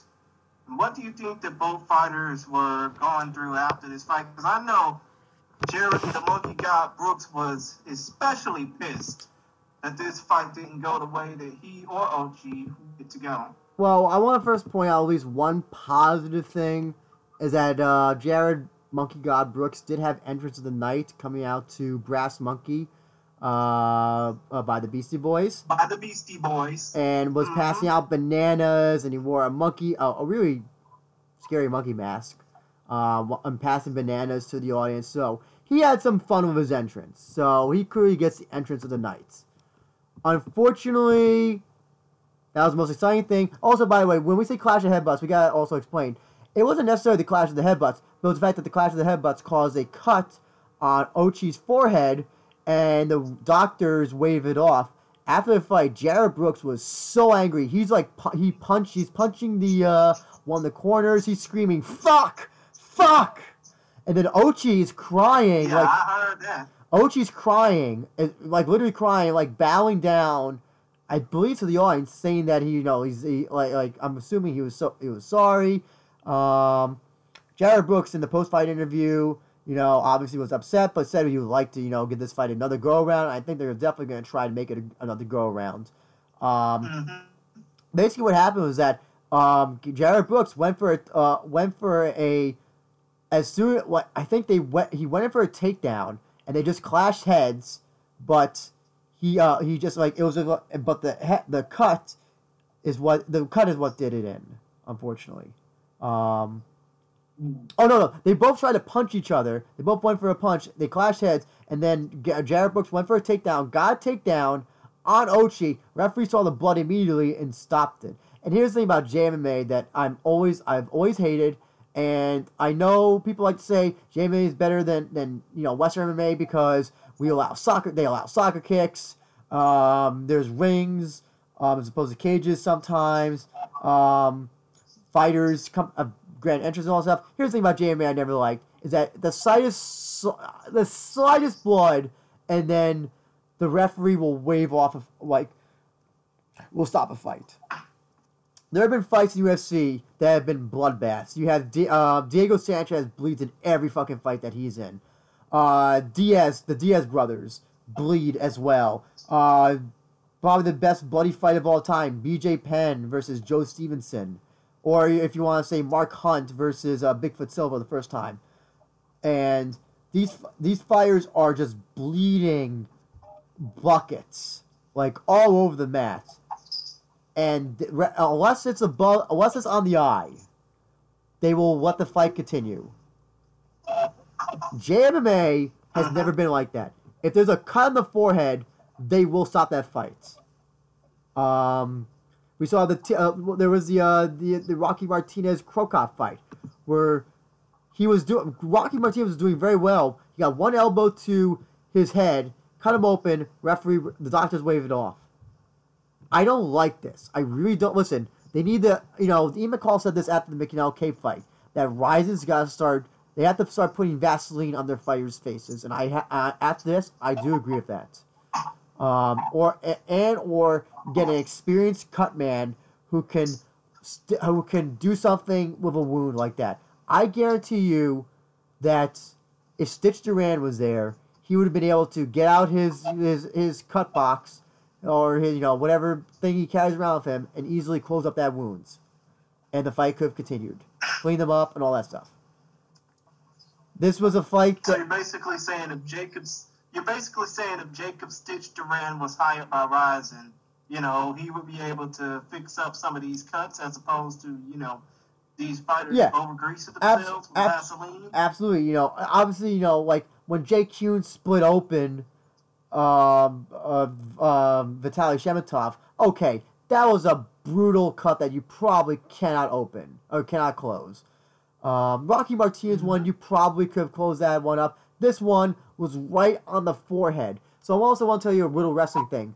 So Dean Ambrose, John Moxley, whenever he would blade, he would do right on his forehead. So he's bled in all of it in his CZW and independent matches. The reason why he has no scars why you see no scars on him is because he does it right at the hairline. And this was on the hairline, this cut. And this is something. I think it was an overreaction by the doctors to stop this fight. If there was more experienced cut men, or if there was a cut man or Vaseline, I think this fight could have continued, and it should have continued. Instead, we were robbed of a potentially great fight. And also, this is not the first time where an accidental headbutt fucked up a finish. Obviously, probably the most famous one is Fedor versus Yoshi Kosaka, where they bonked heads. But it wasn't like an accidental headbutt that cut open Fedor or something. That referee waved it off as a TKO cut when it should have been. Yeah. So this is not the first time that last time that was the Yoshi. Long ass time that the Yoshi TK Kosaka loss was the only loss on the record for Fedor. Exactly. So we got, I don't know. What do you think about this, Christian? What do you think it should be done to prevent this from ever happening again? Because if this happens again, here's the thing: the ring, the thing with Ian McCall, that was so. I think that was such an outlier. How often do people's faces get rubbed against the ring ropes? I think that was that's less likely to happen again in the future. But listen, it's what? People are bound to bump heads again in a fight. It just happens. What do you think should be done to prevent a fight from being stopped the way that this one was? Vaseline, Cutman, what do you think? I mean, to be honest, you would have to do this whole thing with. I mean, obviously, I don't see what the fuck's the whole with Rizin, being so giddish when it comes down to fighters using Vaseline, because if you remember correctly in the Jairzinho Rozenstruik Sergey Kovalev fight, if you remember in that fight from Rizin 10, I think, or Rizin 9, they basically cringed at the amount of Vaseline that Jairzinho Rozenstruik put on his entire skin. If you remember correctly of that fight, that is. Oh no, I agree. No, but that was him greasing up his entire body. That is something you cannot and should not get away with. I think Rizin officials, not the team. UFC does it. Almost every promotion I think of does it in the West. I think that Rizin officials should they should be the ones who put on the Vaseline on their foreheads, brows, all that stuff, and that a little thing like that will help. Little things like that help. Mm-hmm. I and you know, it just will. It's just I don't want to see this happen again because the like I also don't want to see fights ending in cuts so often. And the only and while it hasn't it's happened the more memorable times that has happened, where I think it could have continued. Well, I guess I'll say the Rocky Martinez Cro Cop fight and this fight. The Ian McCall-McCabe fight, that was a tournament. That's a little bit of a different setting. And the Jay Kuhn, Vitaly Shemetov was not going to recover from that cut. But this fight definitely could have continued on had that cut been properly tended to. We both picked a Monkey God to win, but obviously, this is X'd out because unfortunately, this fight didn't happen. Basically, it didn't happen. Unfortunately, do you think that they'll try? That's why you gotta keep on your toes, especially after like the first minute of these matches, because what could happen in that 1 minute of action that changes, the entire course of a fight, especially with what happened in the main event between Asakura and Horiguchi. Do you think that they're going to try to do this match again at a future date, Christian? Hopefully so. Because I think both of these guys were ready to fight. Both of these guys were ready to kick each other's heads off, but they didn't have that happen because of the fact that, mostly because of that no contest. So I think that Ryzen should definitely run that fight again, or Deep should run that fight again, but for the Deep strawweight title. I think it was I'm trying to remember which publication it was, but basically they tracked Jared Brooks to be in the number 2 the lineal flyweight fighter, number 2 flyweight fighter in the world, obviously. Question though, if they can't get Haru Ochi back for whatever reason, because of stitches or whatever, for this fight, for another match, who would you? Do you think you could do Jared Brooks versus Muramoto? Or actually, Jared Brooks in your interview did say he wanted to go in different weight classes. Would you maybe have Jared Brooks come in and do a different weight class fight?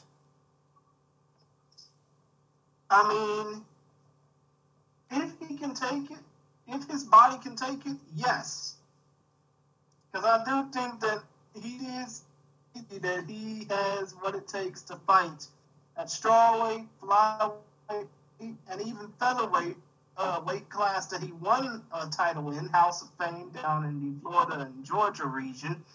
But still, I think that if his body is up for it, he can definitely fight in either of those 3 weight classes, flyweight, bantamweight, or featherweight. But, if he can, if he does get this fight done over, whether it be in Ryzen or in Deep, which would be his 4th Japanese promotion if they were to so oblige this fight, I do think that it would be a damn good opportunity for Jared Brooks to show just how capable he is of being a master perfectionist when it comes down to mixed martial arts, especially in the lighter weight classes who are in desperately need of stars outside of the big 3. Question: what about Takagi Soya versus Jared Brooks if they can't do Ochi for some time? At flyweight? Well, like you said, he could do he could go like they want to do catchweight 130. They probably could. They could do flyweight probably as well. Heck, if they want to even do it 135, they probably could. I would have problems, with that fight being made because you would have to have Jared Brooks balloon up in weight, just like Yuta Morimoto balloon weight and lost to Stoya. 3-pound weight fight. But if it's at flyweight, then you might happen because it's not like the UFC. There I go, saying the big three. But it's not like the UFC, are doing it than, giving a on. That's true. But I think ideally they want to try to do that Haru Ochi match. Heck, you know what? I know the last time he fought in Ryzen was an awful fight. If you want to bring Mitsuhisa Tsunabe to temporarily to like. You know what? That's another thing I realized about Jared Brooks, and it wasn't until after that interview I had with him that I realized this. But he really wants to fight Mitsuhisa Tsunabe. Oh, maybe. I mean, this dates back to the Pancrase fight that he had. He really wants to fight Mitsuhisa Tsunabe. Maybe you do that. If the Ochi fight cannot be done for whatever reason for some time, do that fight. Mitsuhisa Tsunabe. I think that I'm trying to think. I think that he might be on a losing streak now, Tsunabe. Double check on that. Well, yeah, I mean, he did just lose the light flyweight King of Pancrase title. Yeah, he's on a two fight losing streak. You know what? But still, he is going to be the first inductee into the Hall of Fame. So, what better way for him to get some post publicity than for him to fight, somebody who has been wanting to fight him for the longest amount of time. Okay, yeah. Do that then. You could do that. There we go. We're bookers now. Hire us. I wish. Well, but still, enough about the strawweights. No disrespect to Jared Brooks, even though we would love to see Ochi versus Brooks or Tsunabe versus Brooks happen. Let's go on to the one other fight involving a Scorpion Fighting System member where it just didn't go that Scorpion Fighting System member's way. And that was a split decision loss suffered at the hands of Alicia Half-Pint Zappitella, the 3-fight invicta veteran, drops to 5-2 overall, losing to Kana Asakura, who obviously could have lost that entire fight if she was basically realizing she was getting dominated by Zappitella. And of course, if you've seen the fight, obviously Asakura improves to 15-4 now on her career. But if you've seen that fight, you wouldn't know that Asakura was getting dominated most of the fight. Sorry, Christian, could you repeat your question again?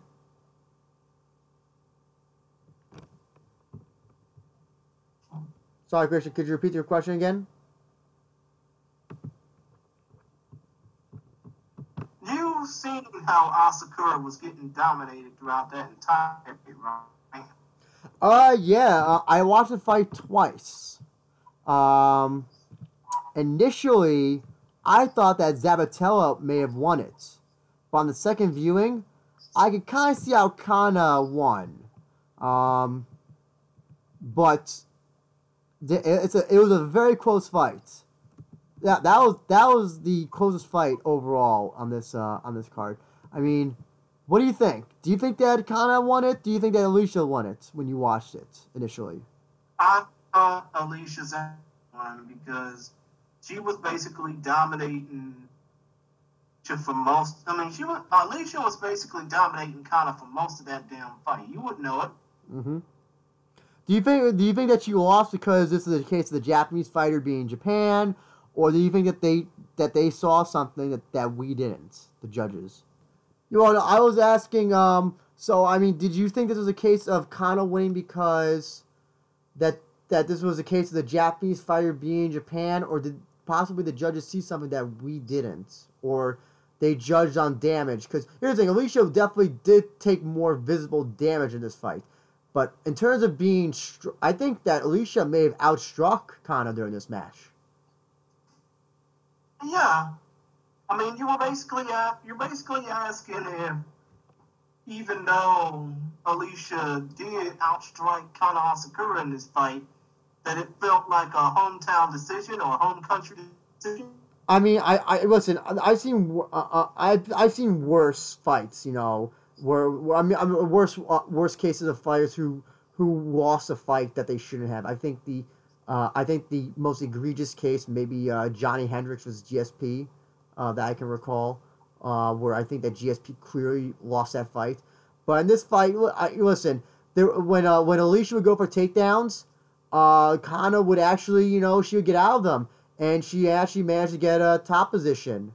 So I could kind of see, if when you get on top of somebody, the judges are going to look at that and say, okay, you know what, this is, that's someone dominating. And Alicia did get she was bleeding from the punches Asakura was delivering. But I think that overall though, Alicia was certainly delivered much more powerful punches, much more significant punches, and was more aggressive, was more pushing the fight, I would say. Yeah, I would say so too. But now that you think about it. But listen, this was definitely not one of Kana lost her last two matches to Ayaka and to Miyu. And with this fight, she barely eked out a win. So this wasn't certainly one of her best outings. I mean, I'm gonna, tension was in the audience and all that stuff as well. We should mention that, and was happy for a win, but this was definitely not the most impressive win for Kana Asakura in her rising career. Again, Zavatella, was picked as an underdog. I picked her, but you picked Kana. But I thought that Zavatella would out grapple Kana, and she kind of almost did to a degree. But Zavatella looked very good. I guess the two questions I have for you, Christian, is so. What do you do with Kana after this fight? You saw that we have this fight. She's not on a 2-fight losing streak anymore in Rizin, but this fight was certainly not a win. It was not an impressive win. It's a win. It's a lowercase W win, I guess you could say.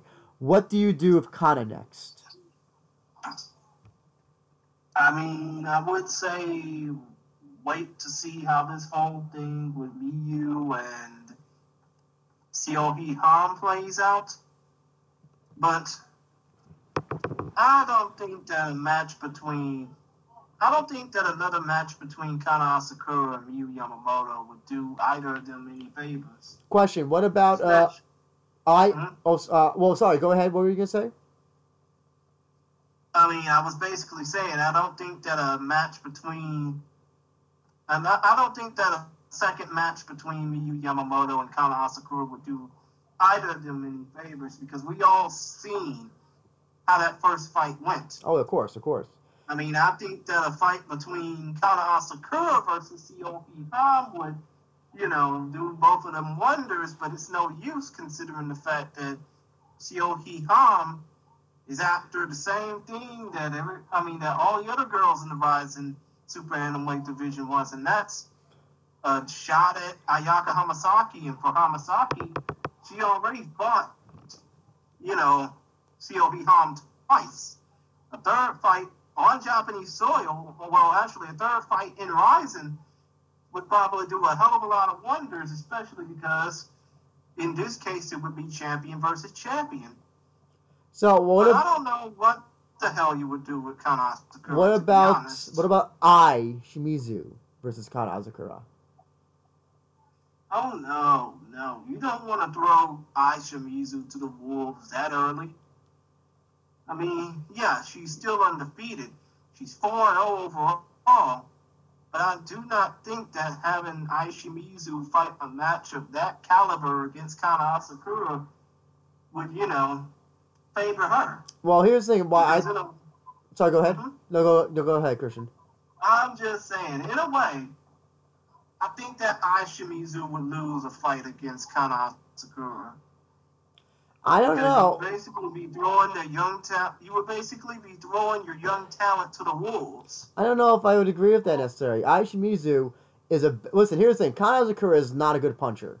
She's not. She's not good in the stand up. That's where Ai Shimizu would obviously fare better. Obviously, I think on the ground, Kana Azakura fares better there. But I think it would be a good clash of styles. What about the the Kana Azakura versus Alyssa Garcia rematch that I'm pretty sure she would like to have at some point. You know what? That would be fun. But obviously, Kana Asakura would overwhelm Alicia Tiny Tim Garcia. And not enough yelling from Josh Barnett.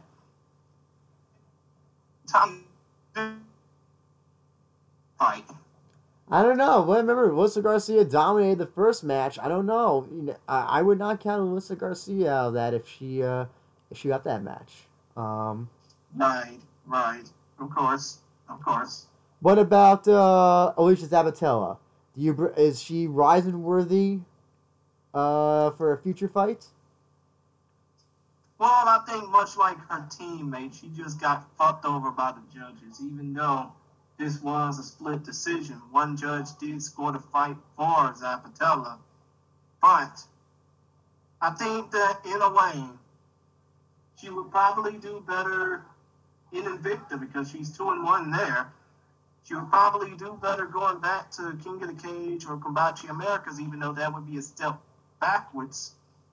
But I do think that if she does well in Invicta, and if she doesn't get snatched up by the UFC and get forced to gain 7 pounds and fight as a strawweight, maybe we can see Zapatella fight in Rising again. Heck, even I just don't know if her fighting in another Rising bout immediately after this one would do her any favors. Well, again, some matchups I think would be interesting would be her versus Zapatella. I mean, Zapatella versus Garcia. They can. Sorry, Christian, you broke up when you. What did you say again? Basically, what I'm saying is Zapatella and Garcia can fight in Invicta. Okay. Or Combate Americas. Oh wait, like I said, Combate Americas would be a step backwards. Oh, and also I forgot that Garcia is not with Combate Americas anymore. I don't think. Yeah, I mean they did release a statement months ago saying that she was free to fight wherever she wanted to. But I think we'll see Zapatella again. I hope we do. I mean, she definitely she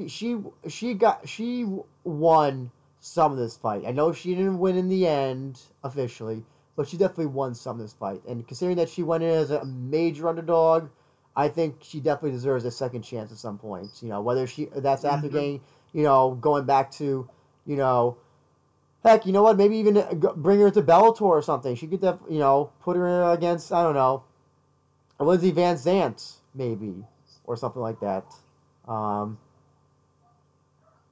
Do you think that fight would be a good fight for her? Considering the fact that Lindsey Van Zant just defeated Reina Kubota. Well, right now, I know that they're going to be working on a Lindsey Van Zant Reina rematch in Ryzen at some point. That's something they want to do.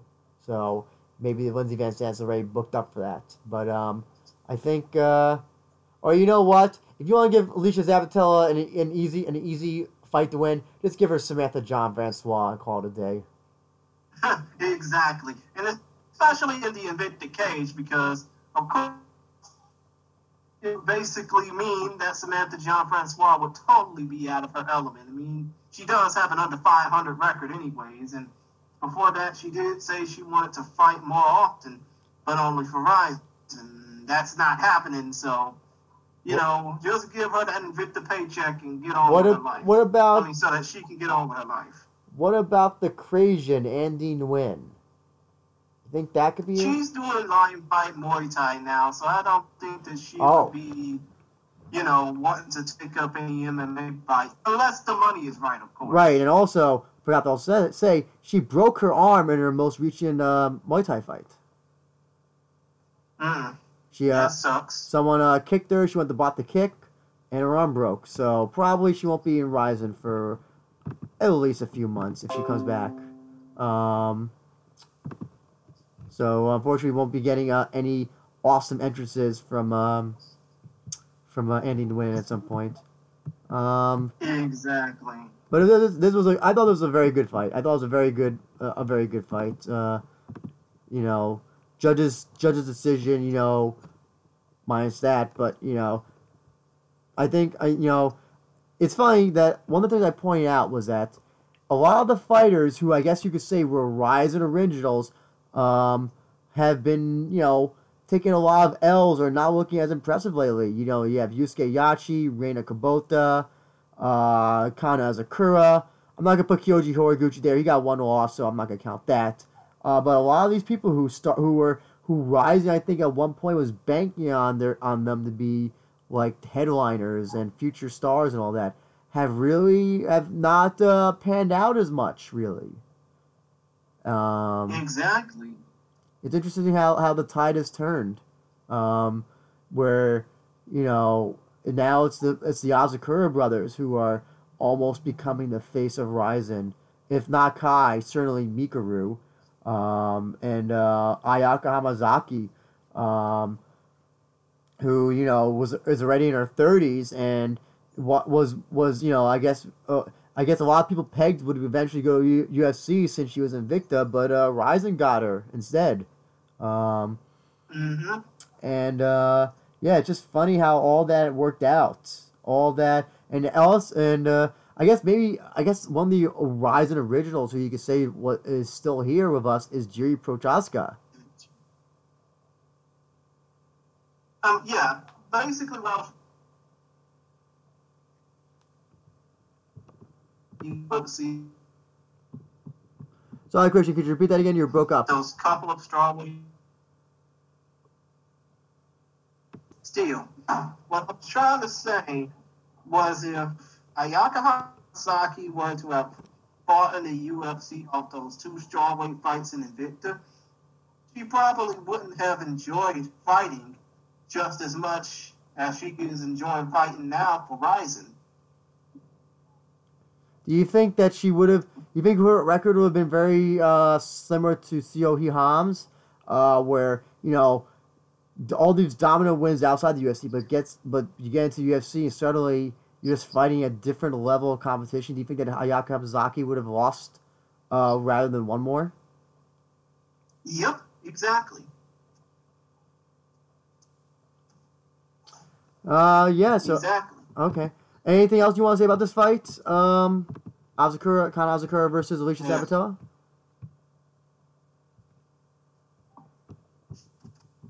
Andrew, you were saying something? Oh, no. Is there anything else you want to say about this fight, or do you want to go on to the next fight?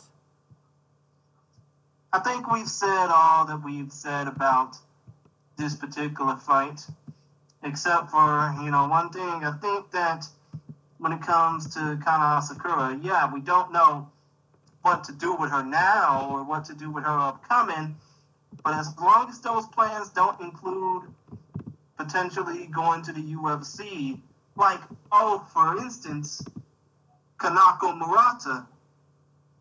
I mean, there could be a chance that Kanako Murata want to fight again. Maybe she should fight Zap. That's true. Murata would be interesting. If those plans for Asakura don't include going to the UFC, that would be fine for her. Yeah, that's true. We'll have to. Murata is. I don't know. She seems to be. There's a reason why she went to Invicta. I think it's kind of obvious. Nothing wrong with that, but I don't see. I don't see Murata being.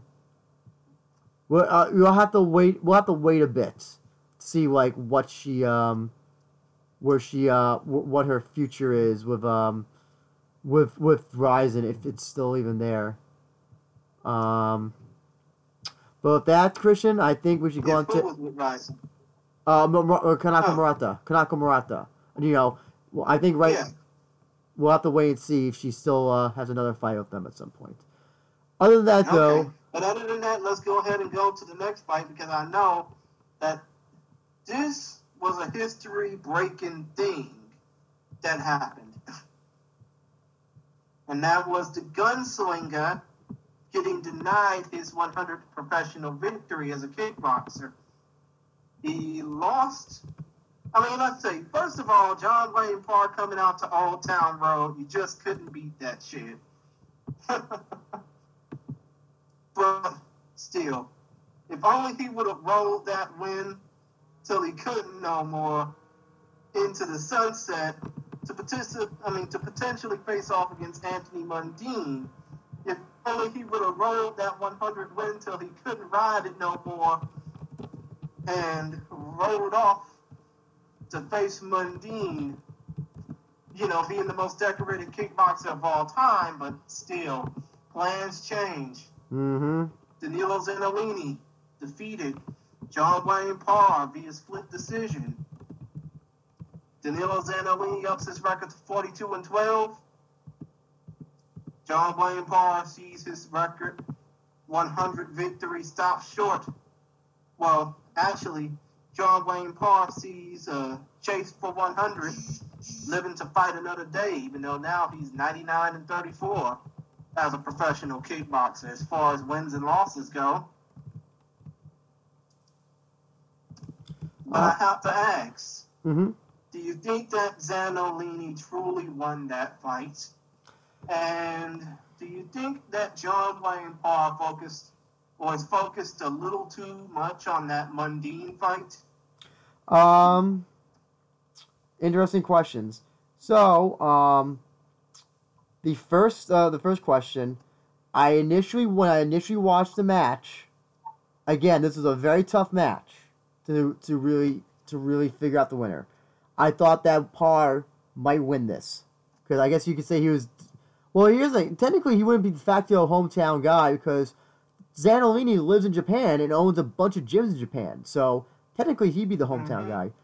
But upon watching this fight again, when it wasn't 4 a.m. and I was well rested, I did think that Zanolini did win this. The reason why is that I thought that Zanolini won this was because, first of all, more visible damage. There was damage to Parr's legs and also to his head. There was a little cut on the top of his forehead, as well as top of the dome of his head. It was hard to see, but it was a cut nonetheless. I think also, while Parr maybe gave more punches, Zanolini blocked a lot of them, and for everything that he blocked, Zanolini would connect some more punches, but would connect with those punches to Parr's face. I think this fight was more one-sided than the Zabatella kind of fight, because I know on commentary they were saying, "Oh, this was that they were almost acting as if Parr should have won this." But a lot of people on Twitter were disagreeing with the commentators, and I think a lot of people wanted to see Parr win this, so they kind of thought that he won. And listen, it's understandable. It's his second. It's his potential 100th win. So listen, that's a great story. 100th win in Japan, great. It's absolutely great. Unfortunately, it just didn't happen. Regarding the Mundine fight, it's entirely possible that was one of the questions I posed when I wrote up about this fight for MMA Sucker, was that is Parr going to this fight knowing that he trained fully 100% for this fight, or will the Mundine fight be more on his mind? And it's possible that the Mundine fight is more on his mind because that's a traditional boxing match, and probably probably getting paid a lot more to do that and a lot more notoriety. So it's entirely possible that maybe he just was, maybe did 1 round kickboxing, maybe 3 rounds of traditional boxing. Who knows? Um, Mm-hmm. Parr does think that he won that, though. He said in the post-fight interview that he did think he won that fight.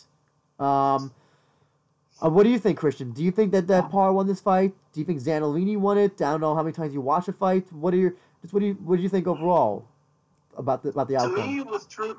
To me, it was too close to call because, yeah, Parr did, have his moments where he basically tried to have the dominant head in the fight, but obviously, when it came down to Zanolini, and you could basically hear it in the crowd, the amount of support that came for Zanolini, especially given the fact that Nagoya, if you have heard this before, please stop me. Nagoya does have a large Brazilian contingency, way more than any community in the world. Yeah, I don't hear. Sorry, go ahead. I don't hear you stopping me. No. Still, Zanolini did feel like, especially with the crowd support, that he dominated that fight. Yeah. I think, and I think, we both picked Parr to win this, and we thought that Parr was going to probably overwhelmingly win it. But we all, we should also, Zanolini is also, he's lost a bunch of his fights, but he's also a very good fighter. And yeah, and again, this was a very close, this was a close fight in some ways, but I think overall, though, Zanolini was the clear winner if you rewatch this fight. I guess the question is, now that I have is, so will they bring in, you think, should JWP, John Wayne Parr, the gunslinger, do you think you bring him back in for another Rizin fight? Maybe try again for that 100th win? I think so. I really think so if he does get the opportunity to fight in the Rizin ring again. But if he doesn't, oh my God, I'm sorry, man, for all the background noise, but still, I do think that John Wayne Parr would be Rizin worthy, just as long as he doesn't sign an agreement with Glory or with One or with any other promotion just to get he does not reach that. Because to see him not get in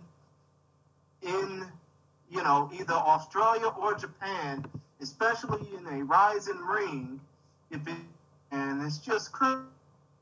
Well, here's the thing. Really he's also signed. Deserve a shot in that Rizin ring. He's also with a Bellator Kickboxing, right? Yeah, he's with Bellator Kickboxing. Now, he last fought with them back in July of 2018. Do you think that since it didn't happen now in Japan, do you think that Bellator is going to try to seize the opportunity to try and make it his 100th win in their promotion? Probably so. If Rizin doesn't, call him back, or if no other promotion snatches him up. Well, here's the thing here's the thing as well. I like to also note, he's got that Mundine fight coming up. When is it? October, I believe it is. Is it October or September? Can you repeat that again? You're kind of cutting out. Sorry, was that the Mundine fight is supposed to be in October, I believe, right?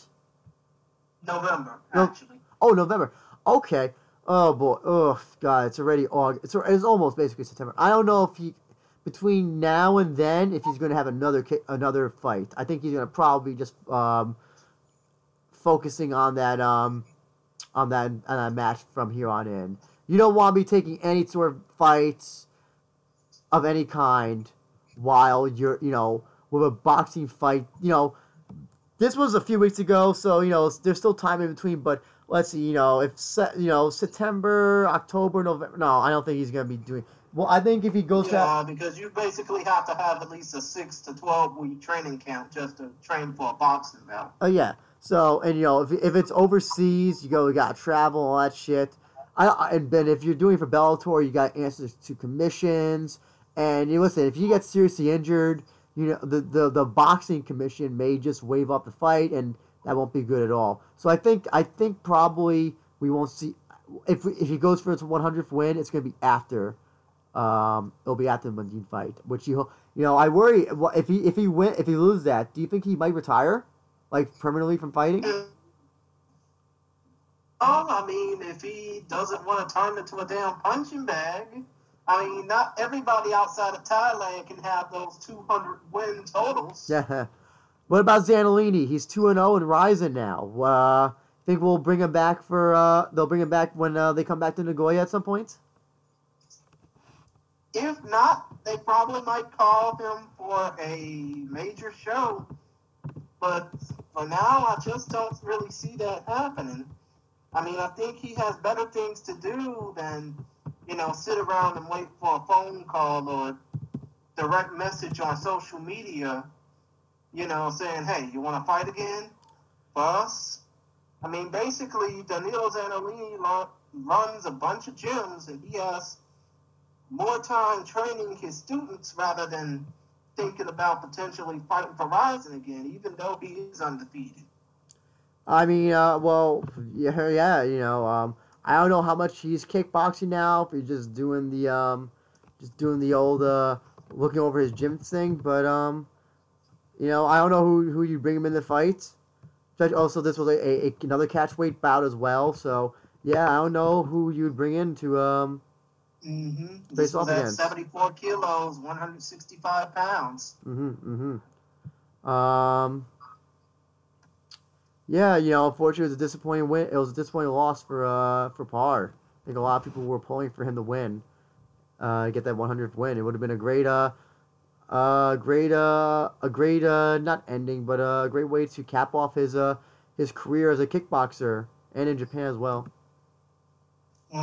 Exactly. But actually, overall, I mean, in a way, John Wayne Parr getting stopped at that 100 victory, it's like in baseball when your goal is to reach 3,000 hits and you stop 3 hits short. Exactly, yeah. I will say, though, this was an exciting fight to watch because it was kind of like a chess game, seeing, these two obviously experienced kickboxers go at it. And, yeah, this was a really fun fight overall. Really great kickboxing fight. I definitely recommend that people watch this. But we got quite a bantamweight match next, Christian. I definitely want to talk about this. Not only was it quite a fun bantamweight match, I guess you could say it was easy fucking money.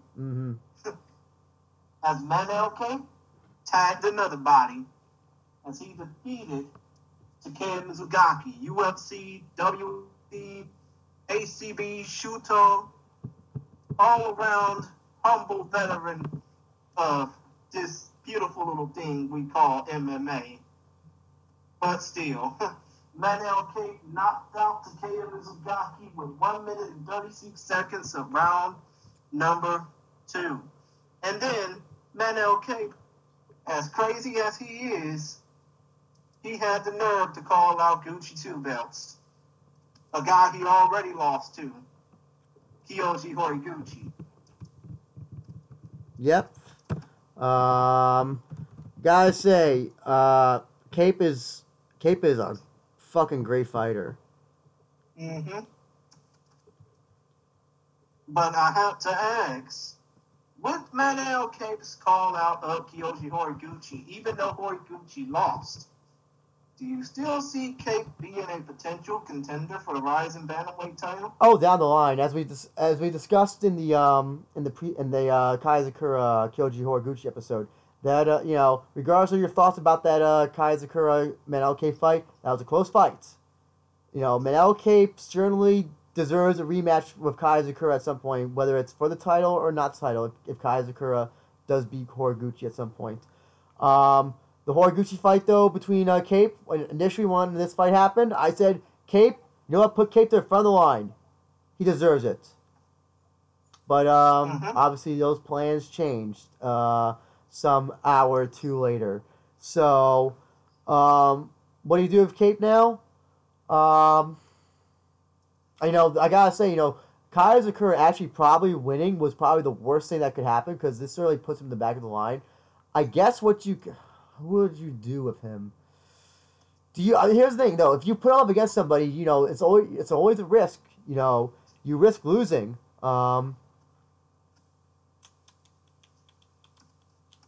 If you think about it, you would have him go up against somebody like Victor Henry, who we'll get to in a little bit. Again, but the problem is that, if Victor Henry wins that, then he has maybe more of a contendership for the title. Can you repeat yourself? Sorry. If Victor Henry wins that, you can say that Victor Henry would have more of a contendership for the bantamweight title of Rizin, whoever the winner may that be. So I can almost see that being a lose-lose for Cage. Right. Because he risks, he gets another win, but it doesn't put him anywhere close to the title because the title is going to be kind of in limbo until this Kyoji Horiguchi Kai Sakura deal is settled. So I think I almost would say wait it out and see what happens with Kai Sakura and Kyoji. But his contract might not allow him that. He might have a certain amount of fights that he has to do this year for Rizin, and I wouldn't be surprised if it's one more at Saitama. The Victor Henry fight would be interesting, I would have to say. What about Kate versus Scoggins?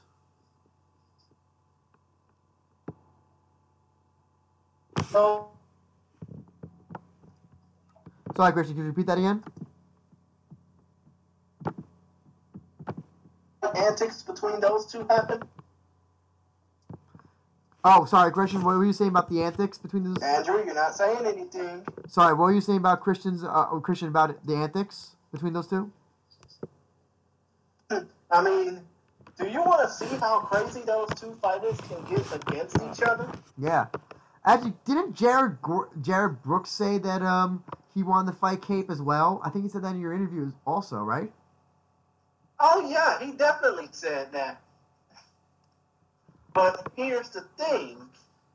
I think that would be too much of a risk for Jared Brooks, because even though Jared Brooks is a badass even though Jared Brooks is a badass on his own, I don't really think he can handle Manel Cape, even though he's probably gonna, send me crazy messages later on when he hears this back saying that he does deserve a chance to fight Manel Cape. I'm sorry, Jared, but I don't think you have a chance to really match up against Manel Cape, because Manel Cape is on a whole nother level. Manel Cape has already fought more times in Rizin. You've only fought one time in the Rizin Fighting Federation, and that's not to say that, you're not experienced in Japan, because this was your third time fighting, but still, to the idea of Jared Brooks versus Manel Cape, I'd say pump your brakes, young man. Pump your brakes. Interesting. So the Victor Henry fight might be worth looking for something. Though, if I'm Manel Cape, I don't know if I want to risk, I would just say wait for that Kyoji Kai outcome. Because here's the thing: if Kai wins in the rematch, in the second match, Manel Cape came close to beating Kai Sakura in Rizin, so he certainly deserves a shot at that. Now, what about now? Come to think of it, wouldn't you much rather see Kai Sakura versus Manel Cape in a rematch? Oh yeah. I can't. I don't think it'll be non-title. It won't be non-title. At least we'll have to wait and see how the Kyoji Kai rematch goes. And also, Kyoji and Manel, when they had their fight at the Rizin Bantamweight Grand Prix, it went to the third round, and Cape was holding his own. He wasn't winning, but he was holding his own. Exactly. What about Cape versus Tiger Muay Thai Top Noi? That would be fun, especially because of the antics those two would pull. I mean, you probably wouldn't be able to pull them apart at the weigh-ins. Yeah. Just because of the amount of shit that they would throw at each other. Not literally, of course. Actually, we just want to briefly talk about the weigh-ins. The weigh-ins, for the most part, were non-confrontational. Guess who was the only one who had a confrontation at the weigh-ins? Jarrett Brooks? No. It was Justin Scoggins and Kazuma Sone. Oh. Right, I do remember that. Yeah, it was funny. I don't know why Kazuma Sone. I guess Kazuma Sone didn't like Justin Scoggins doing these like karate, these like air karate moves. Like he took it as like an offense and almost got in Scoggins' face. But yeah, no. Manel Cape and Jarrett Brooks were on their best behavior, surprisingly.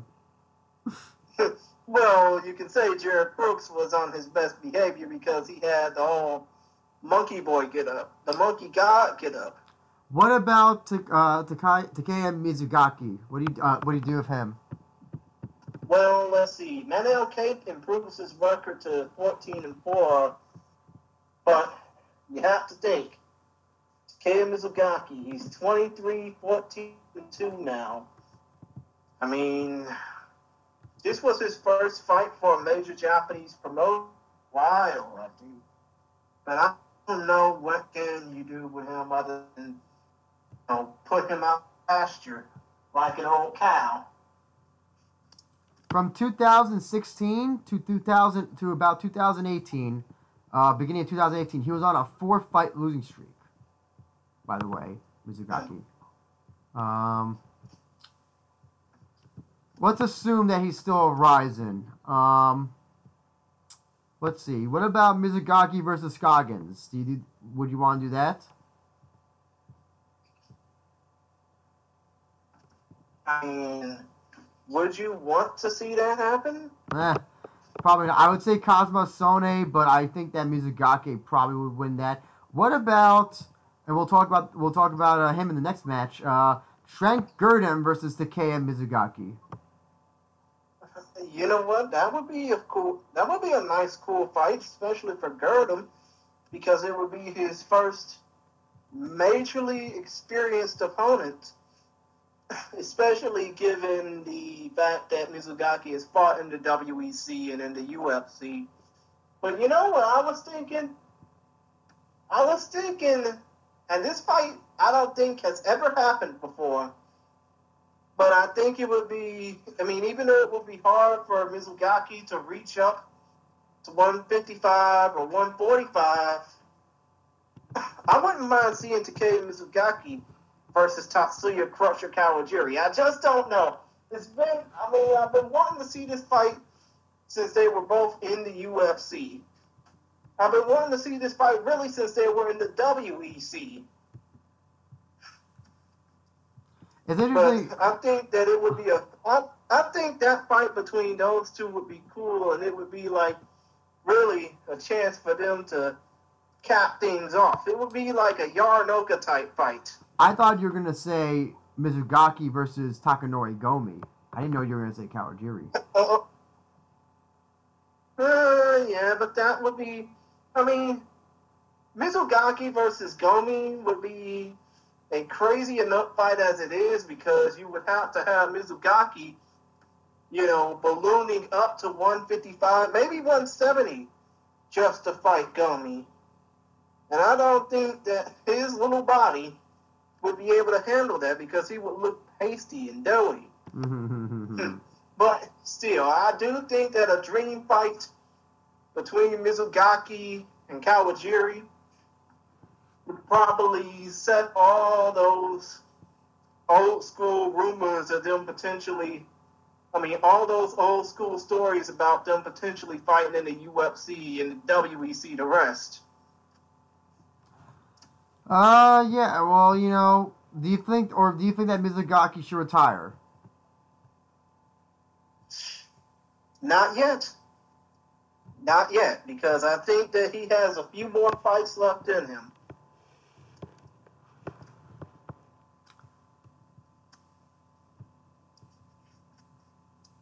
He has a few more fights left in him, and for him to call it quits Well, how many more fights would you say he'd have to lose for him to call it quits?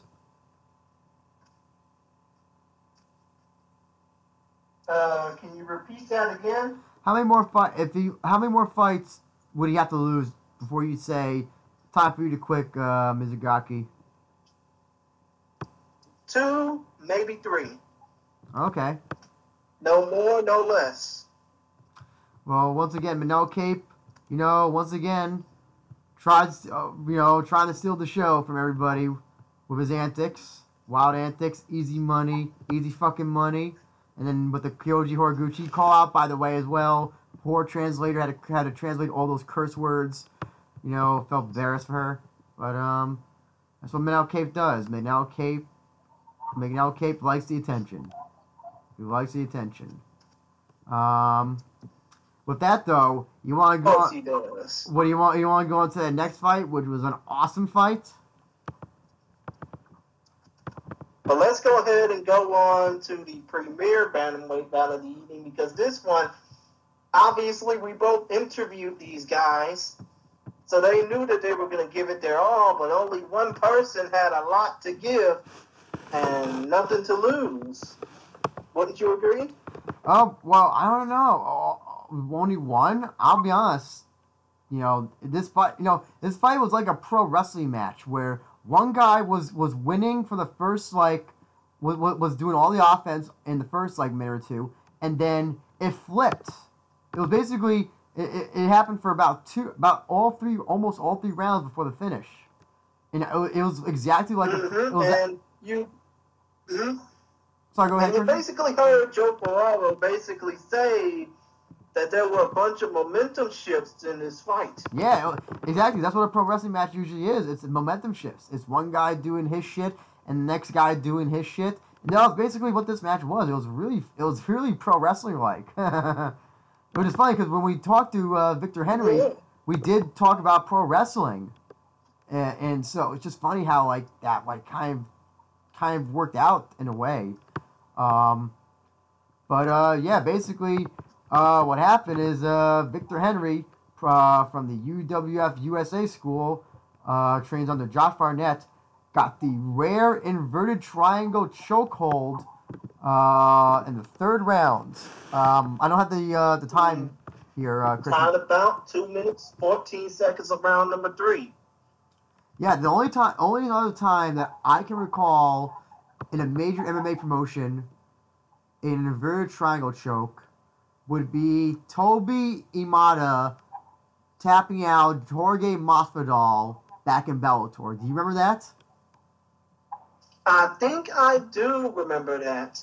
It was like the first... it was crazy that Toby Imada got all this success because of it, because obviously he learned that from doing shoot boxing, if I'm not mistaken. It's very funny because that was the first time an inverted triangle choke was ever done in a major MMA show.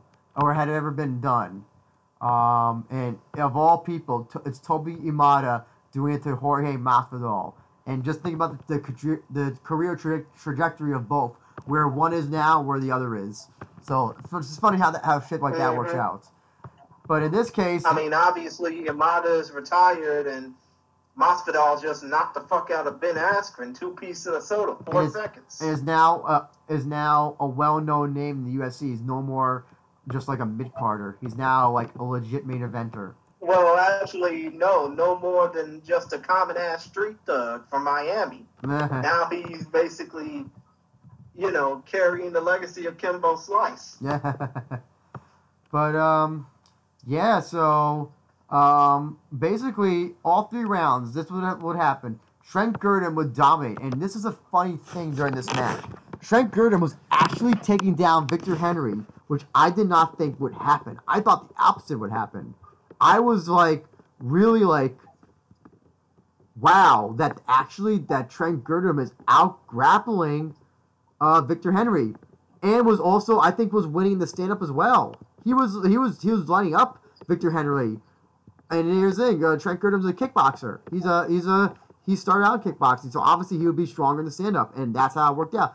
But then Victor Henry would somehow get out of these bad positions that he was in, and then take girders back, or get on mount position and get ground and pound. And it's just funny how it worked out. It was momentum shifts. But in the third round, what happened was that he locked in that inverted triangle choke, and Gurdam tapped out. And it was this was a hell of a fight. This is my fight of the night. What do you think, Christian? Exactly.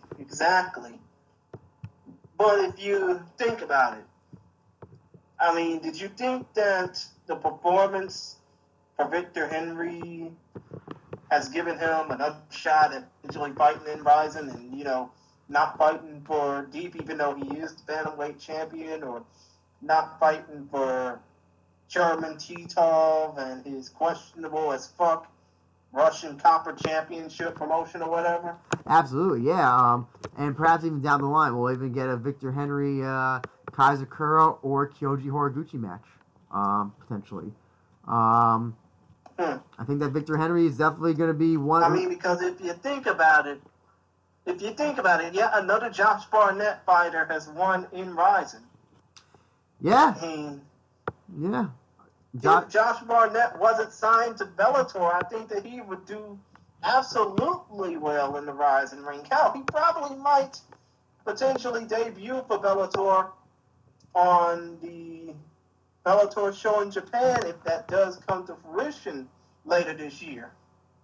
Very true, yeah, very true. We'll have to wait and see about that. But you could. Oh, it's so funny. Josh Barnett, you could just hear him. I've come to learn how Josh Barnett coaches. When he knows that his fighter is doing well, that his fighter's in no danger, he's calm, he's cool, he's collected. When his fighter is losing, when he knows his fighter is losing, he is yelling his head off. His voice will you can hear it over the commentary. So I've come to learn how I think Josh Barnett coaches, or what his emotions are when he's coaching. But I have a question. Did you think that Trent Girdham was winning this fight so far? It was a very close fight, but who would you say was winning the first and second round in this fight? Mm-hmm. Oh no, Christian, who do you think was winning the first and second rounds? Who do you think won the first and second round of this match? I think that the first two rounds were really too close to call because, as you said, or as you were saying, Trent Girdham was actually out grappling the catch wrestling stylings of Victor Henry, even though Girdham is a Muay Thai practitioner. Yeah, I know. It was. But still, all the way up until the third round, I probably could have seen a victory happen for Girdham until that, finish, that inverted triangle choke finish by Victor Henry. Yeah. And Victor did say in his post-fight speech that he's basically coming for the top man. He wants to fight Kyoji Horiguchi. He won't stop until he reaches the very tippy top. Well, I just want to also mention that we did both pick Victor Henry to win. Regarding Kyoji, though, yeah, at the time he was a marked man, but I don't know. That might change with that main event. And who knows? We'll have to see what happens in the rematch. It might be become... Yeah, just as long... You know what? All I can say is when it comes down to Horiguchi, just as long as he stays far the hell away from Darian Caldwell as possible. Yeah. Then he's fine. Do you think we'll see Victor Henry maybe in Bellator at some point as well? Possibly. But if he does well enough in Japan and, unfortunately in Russia, if he does well in both of those countries, I think that we can potentially see him in Bellator down the line. I don't want to see him in no damn UFC. Oh, no, of course not. Of course not. But yeah, this was a fun fight. My fight of the night. Any other thoughts on this fight, Christian? Oh, actually, yeah, sorry. What about Trent Girdham? What do you do with him? Well, didn't you say beforehand that you would want to see him face off against more game opponents, because he did say to me off air that he does have like a couple of fight deal with Rizin, so he wants to potentially face off against Victor Henry again and possibly fight for Rizin if there's a Bantamweight Grand Prix for 2020. Yeah, I mean, that the thing is that as well. I guess we'll see. If you want to put him against Mizugaki, since they both lost, I'm fine with that. I don't think the Sone fight would be good because that'll be an easy win for Girdham. I mean, here's the thing: would you want to bring him as an MMA fighter, or I know he's probably going to be focusing on MMA probably for in the long term. But what about if they brought him in for a Rizin kickboxing match? To be honest, that would be fun, but who would really face off against him? Oh, because I know that he probably wants to face off against Tenshin Nasukawa, but of course, really, so does the rest of the world. Yeah. I guess let's stick to MMA. Put him up against maybe Mizugaki. I'm trying to think of other bantamweights that they continuously use. Or might use. Yeah, I guess maybe Mizugaki might be the only one. Andrew, what were you trying to say? So I was just saying that Mizugaki fight might be the only fight to make as of now, just based on who other bantamweights who've lost and might be a potential good matchup, rather than a bad. When I say a good matchup, I mean a good fight, so an interesting fight, rather than Kazuma Sone, who I think would be knocked out immediately by Girdham. Anything else you want to say about this fight, Christian?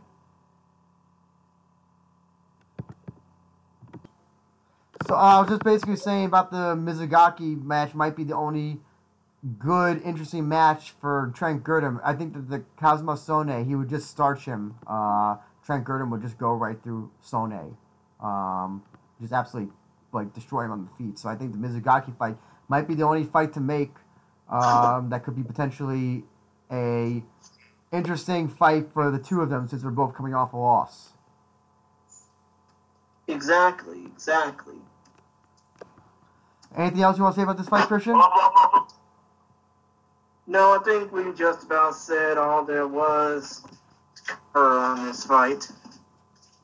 And now we're going to go ahead and talk about the main event, at least for us on this review, the co-main event of this fight card, and that was Ayaka Hamasaki's dominant submission victory over Amp Suanan Bunson, a.k.a. Amp the Pocket Rocket. Why don't you explain a little bit more about that, Andrew? Well, she's a Full Metal Dojo, sword champion? And I call her an Atomweight sword wielder because, of course, if you know anything about the John Nutt-inspired promotion, you would know that their champions don't carry around belts. As John Nutt once said, you can get those at a tailor shop. They carry around swords. Yeah, so she has a sword championship thing for Full Metal Dojo. She is now a 3-2 fighter. All of her fights have gone to a finish, both wins and losses.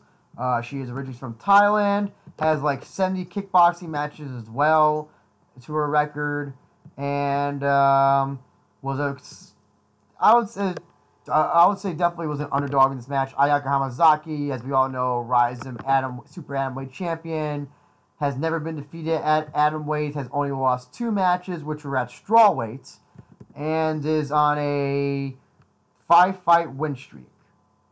And and with the win for Hamasaki improves her record to 19-4. No, 19-2.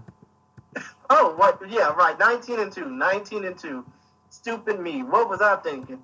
But listen, I gotta ask. So when this match first started, and Amp got that takedown on and took Ayaka's back, did you think that she was gonna be able to submit Ayaka from there? I thought so, but it wasn't really likely. Yeah, but it was just like, oh, here's the thing. She's very fast, Amp the Rocket. She is. She's like lightning quick fast.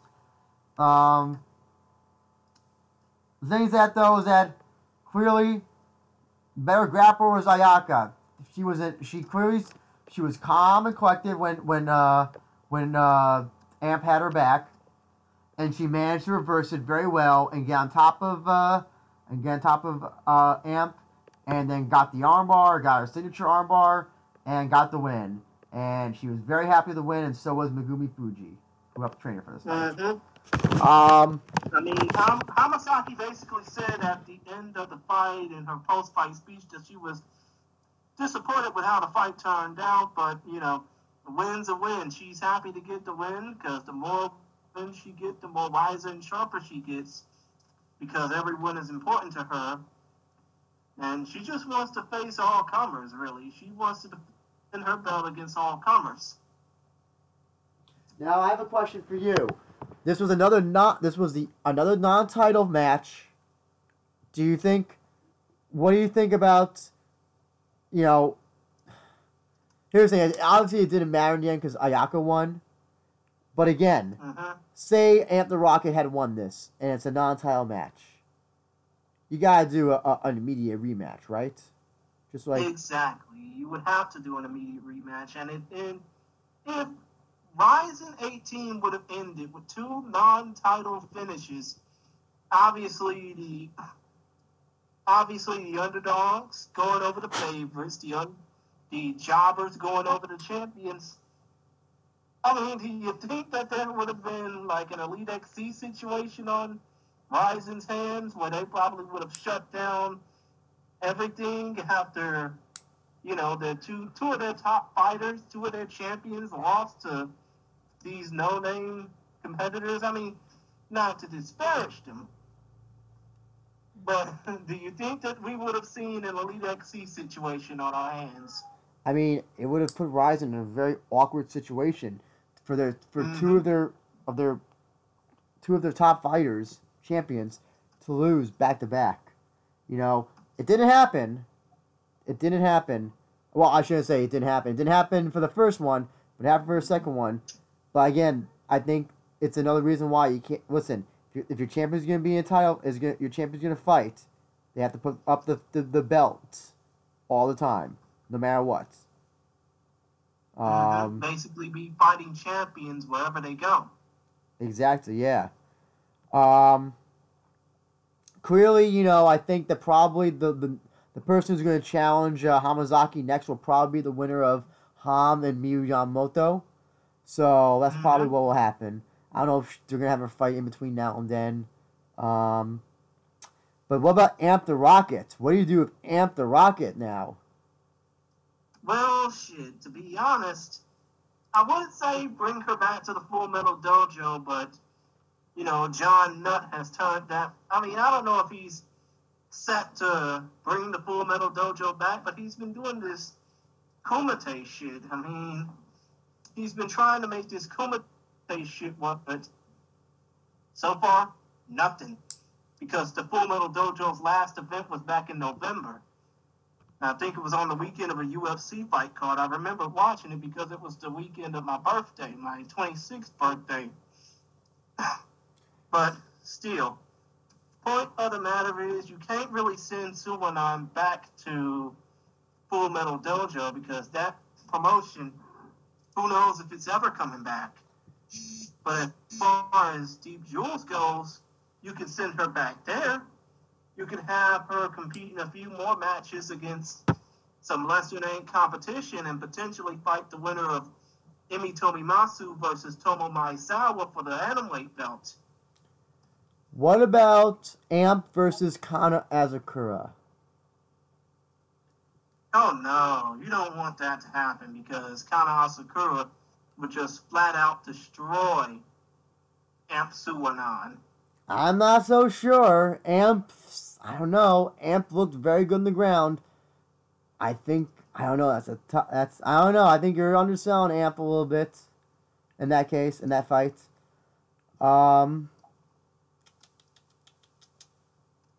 What about? Do you think she'll ever make it to Invicta? I think that she would, but you have to also worry about visa issues and stuff. Well, if she's from Thailand, I don't know if it will be that much of an issue. Hopefully not. I mean, yeah, this match lasted the first round. It was like it wasn't. I think it lasted a little bit longer. Yeah, it was 3 minutes 29 seconds. So obviously it lasted longer than the main event. But I mean, Ayaka Tamazaki is continuing that massive winning streak. You know, whoever beats her, you know, is gonna. I don't know who could beat her. You know, I mean, can anybody beat her at this point? I'll be honest, I think the only one who might be able to beat her might be Miyu. Because Miyu is such a... Are you fucking kidding me, dude? She's 44 years old. If Miyu can hold her down for championship rounds for all that time and make sure Ayaka doesn't get a submission in, I think that Miyu could win that way. I think that Ayaka will beat Ham again, considering that it's already that she's already 2-0 against Ham. I don't think that Ham has, you know, will be any. I don't think the outcome will be any different this time, if that happens. Right. Of course. But now that we pretty much finished up talking about Rizin 18, I have a few things to ask before we, you know, close the book on this podcast. First of all, what are your thoughts? I mean, you heard what I had to say about, you know, people who think Rizin fights are fixed and all that shit. What are your thoughts? They're pieces of shit. They gotta like stay in their lane. I don't know if they're UFC fans or whatever. We're probably just UFC fans or Conor fans, but you know, stay in your lane. They're too stupid to be Zupa zombies. Let's just say that. Exactly. They're not MMA fans. I don't know what they are. It's, you know, here's the thing I've always learned. Stay in your lane. If you don't know shit about something, stay in your lane, because you're going to sound more stupid when you open your mouth.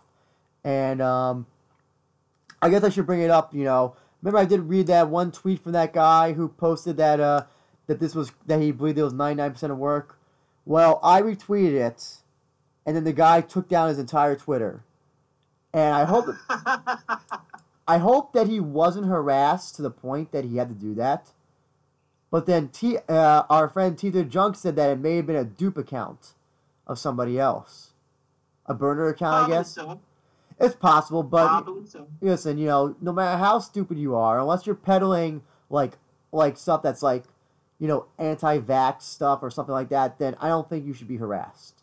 You know, if you're like, you believe that an MMA fight is fixed, okay, fine, you're stupid, you know, but that doesn't warrant harassment. Mm-hmm. You know, again, these people gotta stay in their lanes. You know, if you don't watch JMMA, you don't watch J-Kick, you don't watch anything outside UFC or anything outside the Western MMA sphere, then don't watch. Then don't comment on it. You gain nothing from it. Basically, if you think that promotions like Rizin should end up fighting in cages more instead of, you know, being free to fight in the ring, then what the fuck is your point? Yeah, exactly. Trust me. Listen, do you think that that Rizin would fix a fight to have a main eventer, to have their guy who's been undefeated in their promotion, has dominated everybody, and then they're gonna have him lose in 1 minute just to do a redemption angle? This is a new fucking New Japan, okay? There's better ways to fix fights. That's all I always say, is that there's always better way to fix fights. If you gotta do something as stupid as that, then that's not how you fix a fight.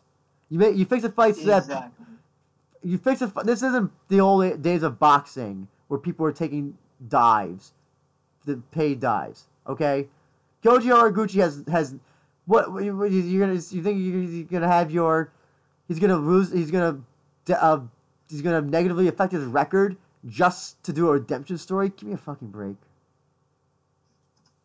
Exactly.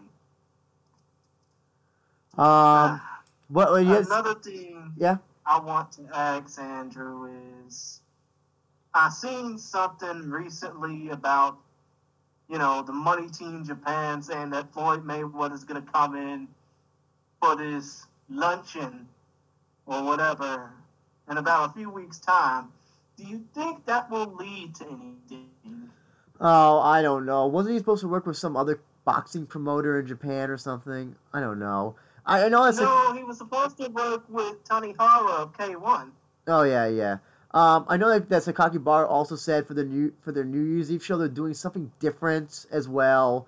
And here's the thing as well, people, he specifically mentioned Floyd. He specifically mentioned, well, he said that he's not opposed to using Floyd, Manny, or Connor. And then people started speculating, oh, is Floyd gonna come back? Is Manny gonna come back? Manny never fought in a Rising Ring, just to let everybody know, and neither has Connor, obviously. Interestingly enough, though, Connor was in the news apologizing for his erratic behavior recently. So I don't know. Take that for what it's worth. I don't think the two are connected, but I don't think it's anything. This is just Mayweather expanding his businesses. Just looking for more ways to make more money so he can pay off his alimony and his whatever his debts are to society, and his private debts as well. Yeah, I don't think it's. I mean, Sorry, Christian, go ahead. tags. Do you think this might lead to something with Ryzen and De La Hoya? I don't think so. I honestly don't think so. Listen, I think people are really overthinking it. If there was, I think we would hear more about it now. But we were just hearing that he's going to be in Japan. You listen. We would hear more rumblings about them doing something. We would either hear from De La Hoya himself, or maybe from Floyd. For Floyd, Floyd has no problem. Listen, Floyd said he was fighting in Japan what was it, in the fall and in the summer, and we should have all made the connection that oh yeah, he was gonna do something for Ryzen. So yeah, listen. If something was gonna happen, I think that we would have probably heard by now. Honestly, you have any thoughts on that by any chance? To be honest, I really don't. But it is. I mean, if Floyd Mayweather does something and he ends up making it successful, it is what it is. But if he's only going to be there to flaunt his money and flaunt how much cash he got, and basically put over his struggling son's rap career, King Karan or whatever the hell his name is, would rather rap about Raxton than about wrapping up the gloves and fighting like his daddy, then what's the point? Yeah.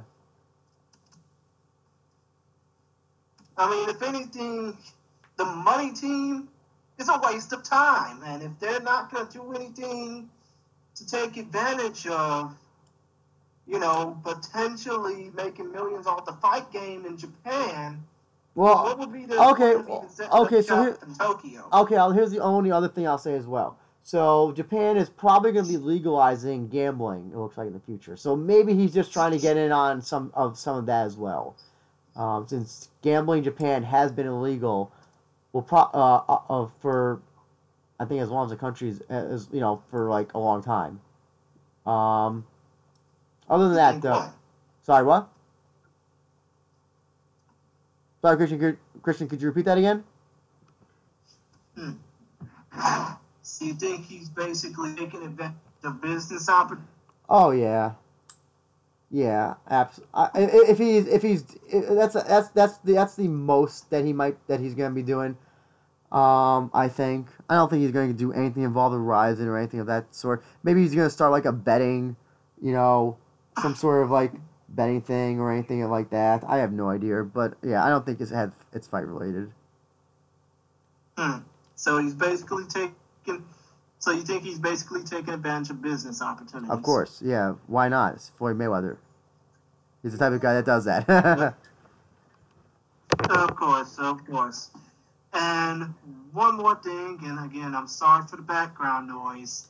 I mean, it's just crazy when you have more than 4 people in the house. Actually, I got 6, myself included, but still. One more thing I'd like to ask. Bellator has no wait, actually, one more thing. Ryzen is possibly thinking about having, an event card. Well, actually, a dual event weekend on October 12th and 13th, which would possibly include Ryzen 19, maybe Ryzen 19 and 20, maybe Ryzen 19 and a Yarnoka card. But do you think that if that were to happen, would that free up Ryzen and Bellator for a possible deal to have Ryzen give up their December 29th spot in the Saitama Super Arena to Bellator? Oh, I don't know. Well, I've heard so many different things. I've heard that that there's gonna be that they're gonna do like Dynamite did one time, where one day it was a cage, the other day was a ring or something like that. The Dynamite did something. Yeah, and they basically done well with that. Having Glory Kickboxing work before, having their own in-house event. Yeah. Giving up an entire day, I don't know. I think if anything, it'd be more kind of a co-promoted thing. Having, matching of fighters and fights, that sort of thing. I don't know if does Bellator really want to come all the way to Japan? I'll be honest, I don't even know if Bellator airs in Japan. I don't even know if Bellator is even known in Japan. That'd be quite a risk. Just saying, I mean, obviously they would piggyback off of Ryzen, but I can't believe that that Bellator would singularly have one show at the Saitama Super Arena. Especially on the so if they do the 29th and the 31st, the 29th usually tends to draw less than the last day for obvious reasons. I don't know if they, I don't know. I can't see them doing that. If anything, it'll be a Ryzen X Bellator show where we'll just see a little bit of everything. I think. What do you think, Christian? Mm-hmm. I think that if it does come to fruition, you would probably see like a Bellator. You would probably see a Bellator versus Ryzen card, not so much a co-collab where it's Ryzen fights and Bellator fights, happening at once. But I do think that if there were to be such a thing to happen, it would basically lead to Ryzen versus Bellator. Oh yeah, I could also see that as well. Forgot about that. Yeah, I could definitely see that. Mm-hmm. But other than that, it's been fun doing this despite the connection issues on my end. And another podcast is done, and now we got so much time to think about between now and Ryzen 19, because Ryzen 19 is going to take place regardless of what we think on Saturday, October 12th at the Eon Arena in Osaka. And that event will be live on Fight TV around the world at midnight Central Time, 1 a.m. Eastern, 10 p.m. Pacific. The rest, y'all can check y'all local, cable guides or whatever. Just before we go into the plugs, Christian, just wanted to give my overall thoughts on the card. I thought it was good, not as good as Ryzen 17, but I wanted to pass on to you what your fight of the night was and your performances of the night. My fight of the night? Most definitely. It went to Victor Henry versus Trent Girdle. My performances of the night? It's a three-way tie. Manel Cape, Kai Asakura, Ayaka Hamasaki. Oh, very good, very good. So, obviously, as I said before, Victor Henry versus Trent Girdle, my fight of the night as well. And my two performances of the night go to Victor Henry for the inverted triangle choke, because I'm always amazed whenever I see a rare submission. And, of course, Kai Asakura knocking out Kyoji Horiguchi, because, let's be honest, that'll probably be the one thing that everybody remembers from this one show. Not that this was a bad show, but, this is a case of where, let's be honest, nobody remembers the Conor McGregor Jose Aldo card except for Conor McGregor Jose Aldo. That's what everybody remembers. So, that's how the MMA world works. But yeah. And just to not only the Team SFS girls losing, but it also went to the no contest between Ochi and Brooks, because I really think that the Scorpion Fighting System team got fucked over. No Vaseline, basically, by, the Japanese judges, even though, they were both Tabitha Watkins and Alicia Zappatella, were dominating their respective fights. But obviously nothing, that didn't really pale in comparison to the to the contest that Jared Brooks and Haru Ochi had, and they definitely need to run that fight back. Oh, yeah, right now, here's the thing. There's been some boring fights and some disappointing fights. Clearly, this will be the worst fight Ryzen has unless they bring back Osunarashi or Fat Mongolian Sumo Guy. So, unless, there's I guess the only comparable worst fight would probably be the Nakamura Topnoi fight from Ryzen 16. But other than that, obviously a fight that starts and ends in 10 seconds in a no contest due to accidental headbutt, yeah, that's not a fight, and it's worth calling it the worst fight. And it's not because of the performance, it's just the outcome. Yeah, because you expected more from that fight, and instead you only got 10 seconds of action. Oh, exactly. And of course, if everybody wants to rewatch this Ryzen card, they can go to fight.tv on the app or their website and order it there through those weird credits that you can obtain, or by paying, I think was it $19.99 or was it $24.99? It was $19.99 or 20 fight credits. Yeah. So yes. And also, if you love Fight TV so much and don't really care what their future holds, if they get eventually owned out by a certain big fed in Stanford, you'll go to Fight TV on social media. You'll check them out on Facebook, Twitter, Instagram, and YouTube, and tell them how much you enjoy them. Tell them that you're excited for anything on their fight schedule, and also just simply support them, because even if they do get owned by that crazy-ass billionaire in Stamford, Connecticut, please note that Fight TV fans are some of the rowdiest, proudest, most craziest fans in all of combat sports. And that's not just coming from us. That's coming from every fight promotion and pro wrestling promotion that have worked with them, and every promotion in between that has worked with them. So if you support Fight TV, be sure to tell them how much you love them and how much you want to see them succeed, because they get owned out by that man, Ben Meek Mahan, that love probably might not be as manufactured as it is now. Before we go, though, I'm just going to read some, I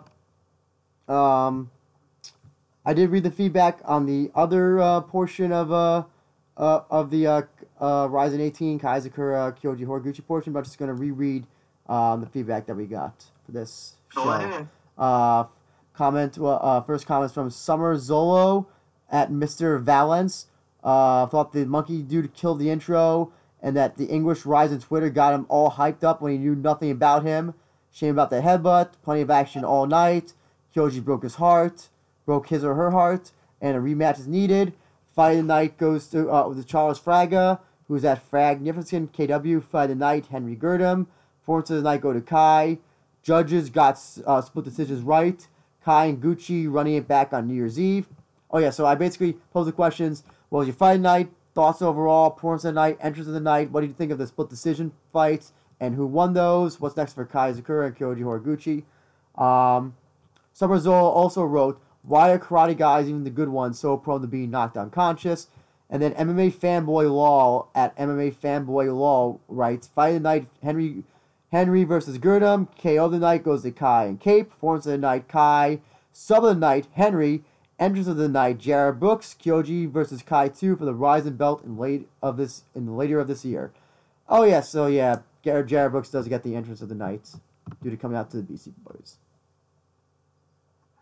Exactly. I can't agree with that. My entrance of the night would be Jared Brooks. And a close second would be John Wayne Parr for coming out to the previous #1 song in the world, Old Town Road by Lil Nas X. I Mm-hmm. was gonna say, do you want to do maybe like should we start doing a music of the night or theme of the night? If they come out to like they may have the best entrance but not come out to like they come out to something like DMX or something. I have to give them like the automatic win.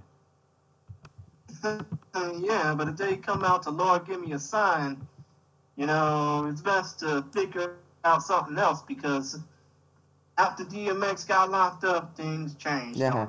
And just to let you know as well, we both were 9-9 on this show. Got 9 correct. Yeah, 9-9 with 1 no contest. Yes, exactly. We're 9-9, 1 no contest. Exactly. I mean, you're talking about combined, right? Oh no. I got 9 right and you got 9 right. So you're saying you got 9 right, I got 9. Sorry, could you repeat that one more time? Andrew?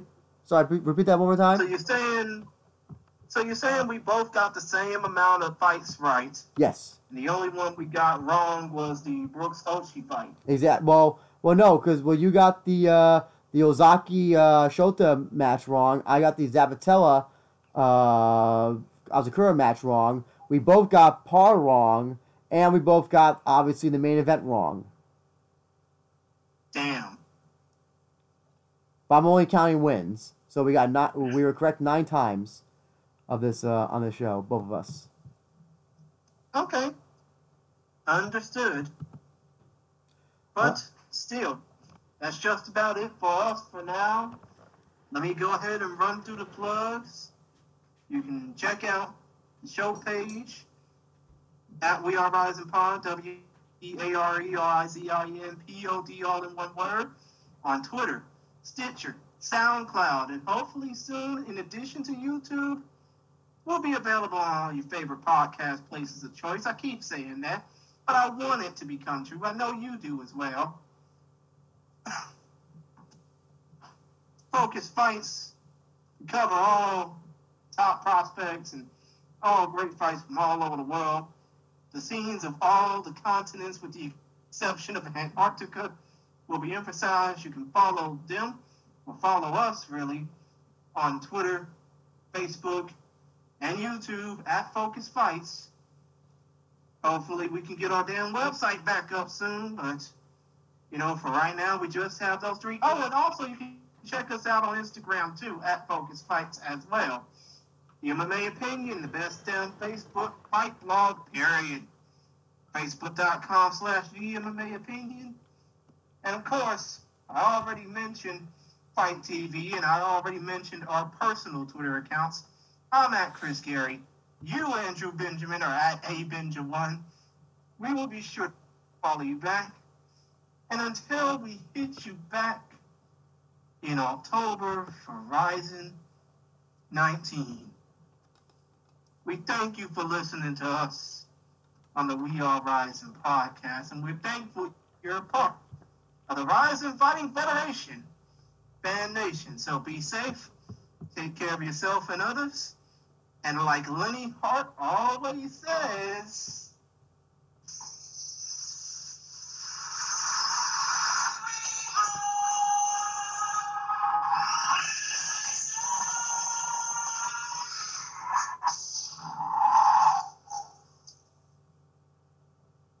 and with that, we out this mug.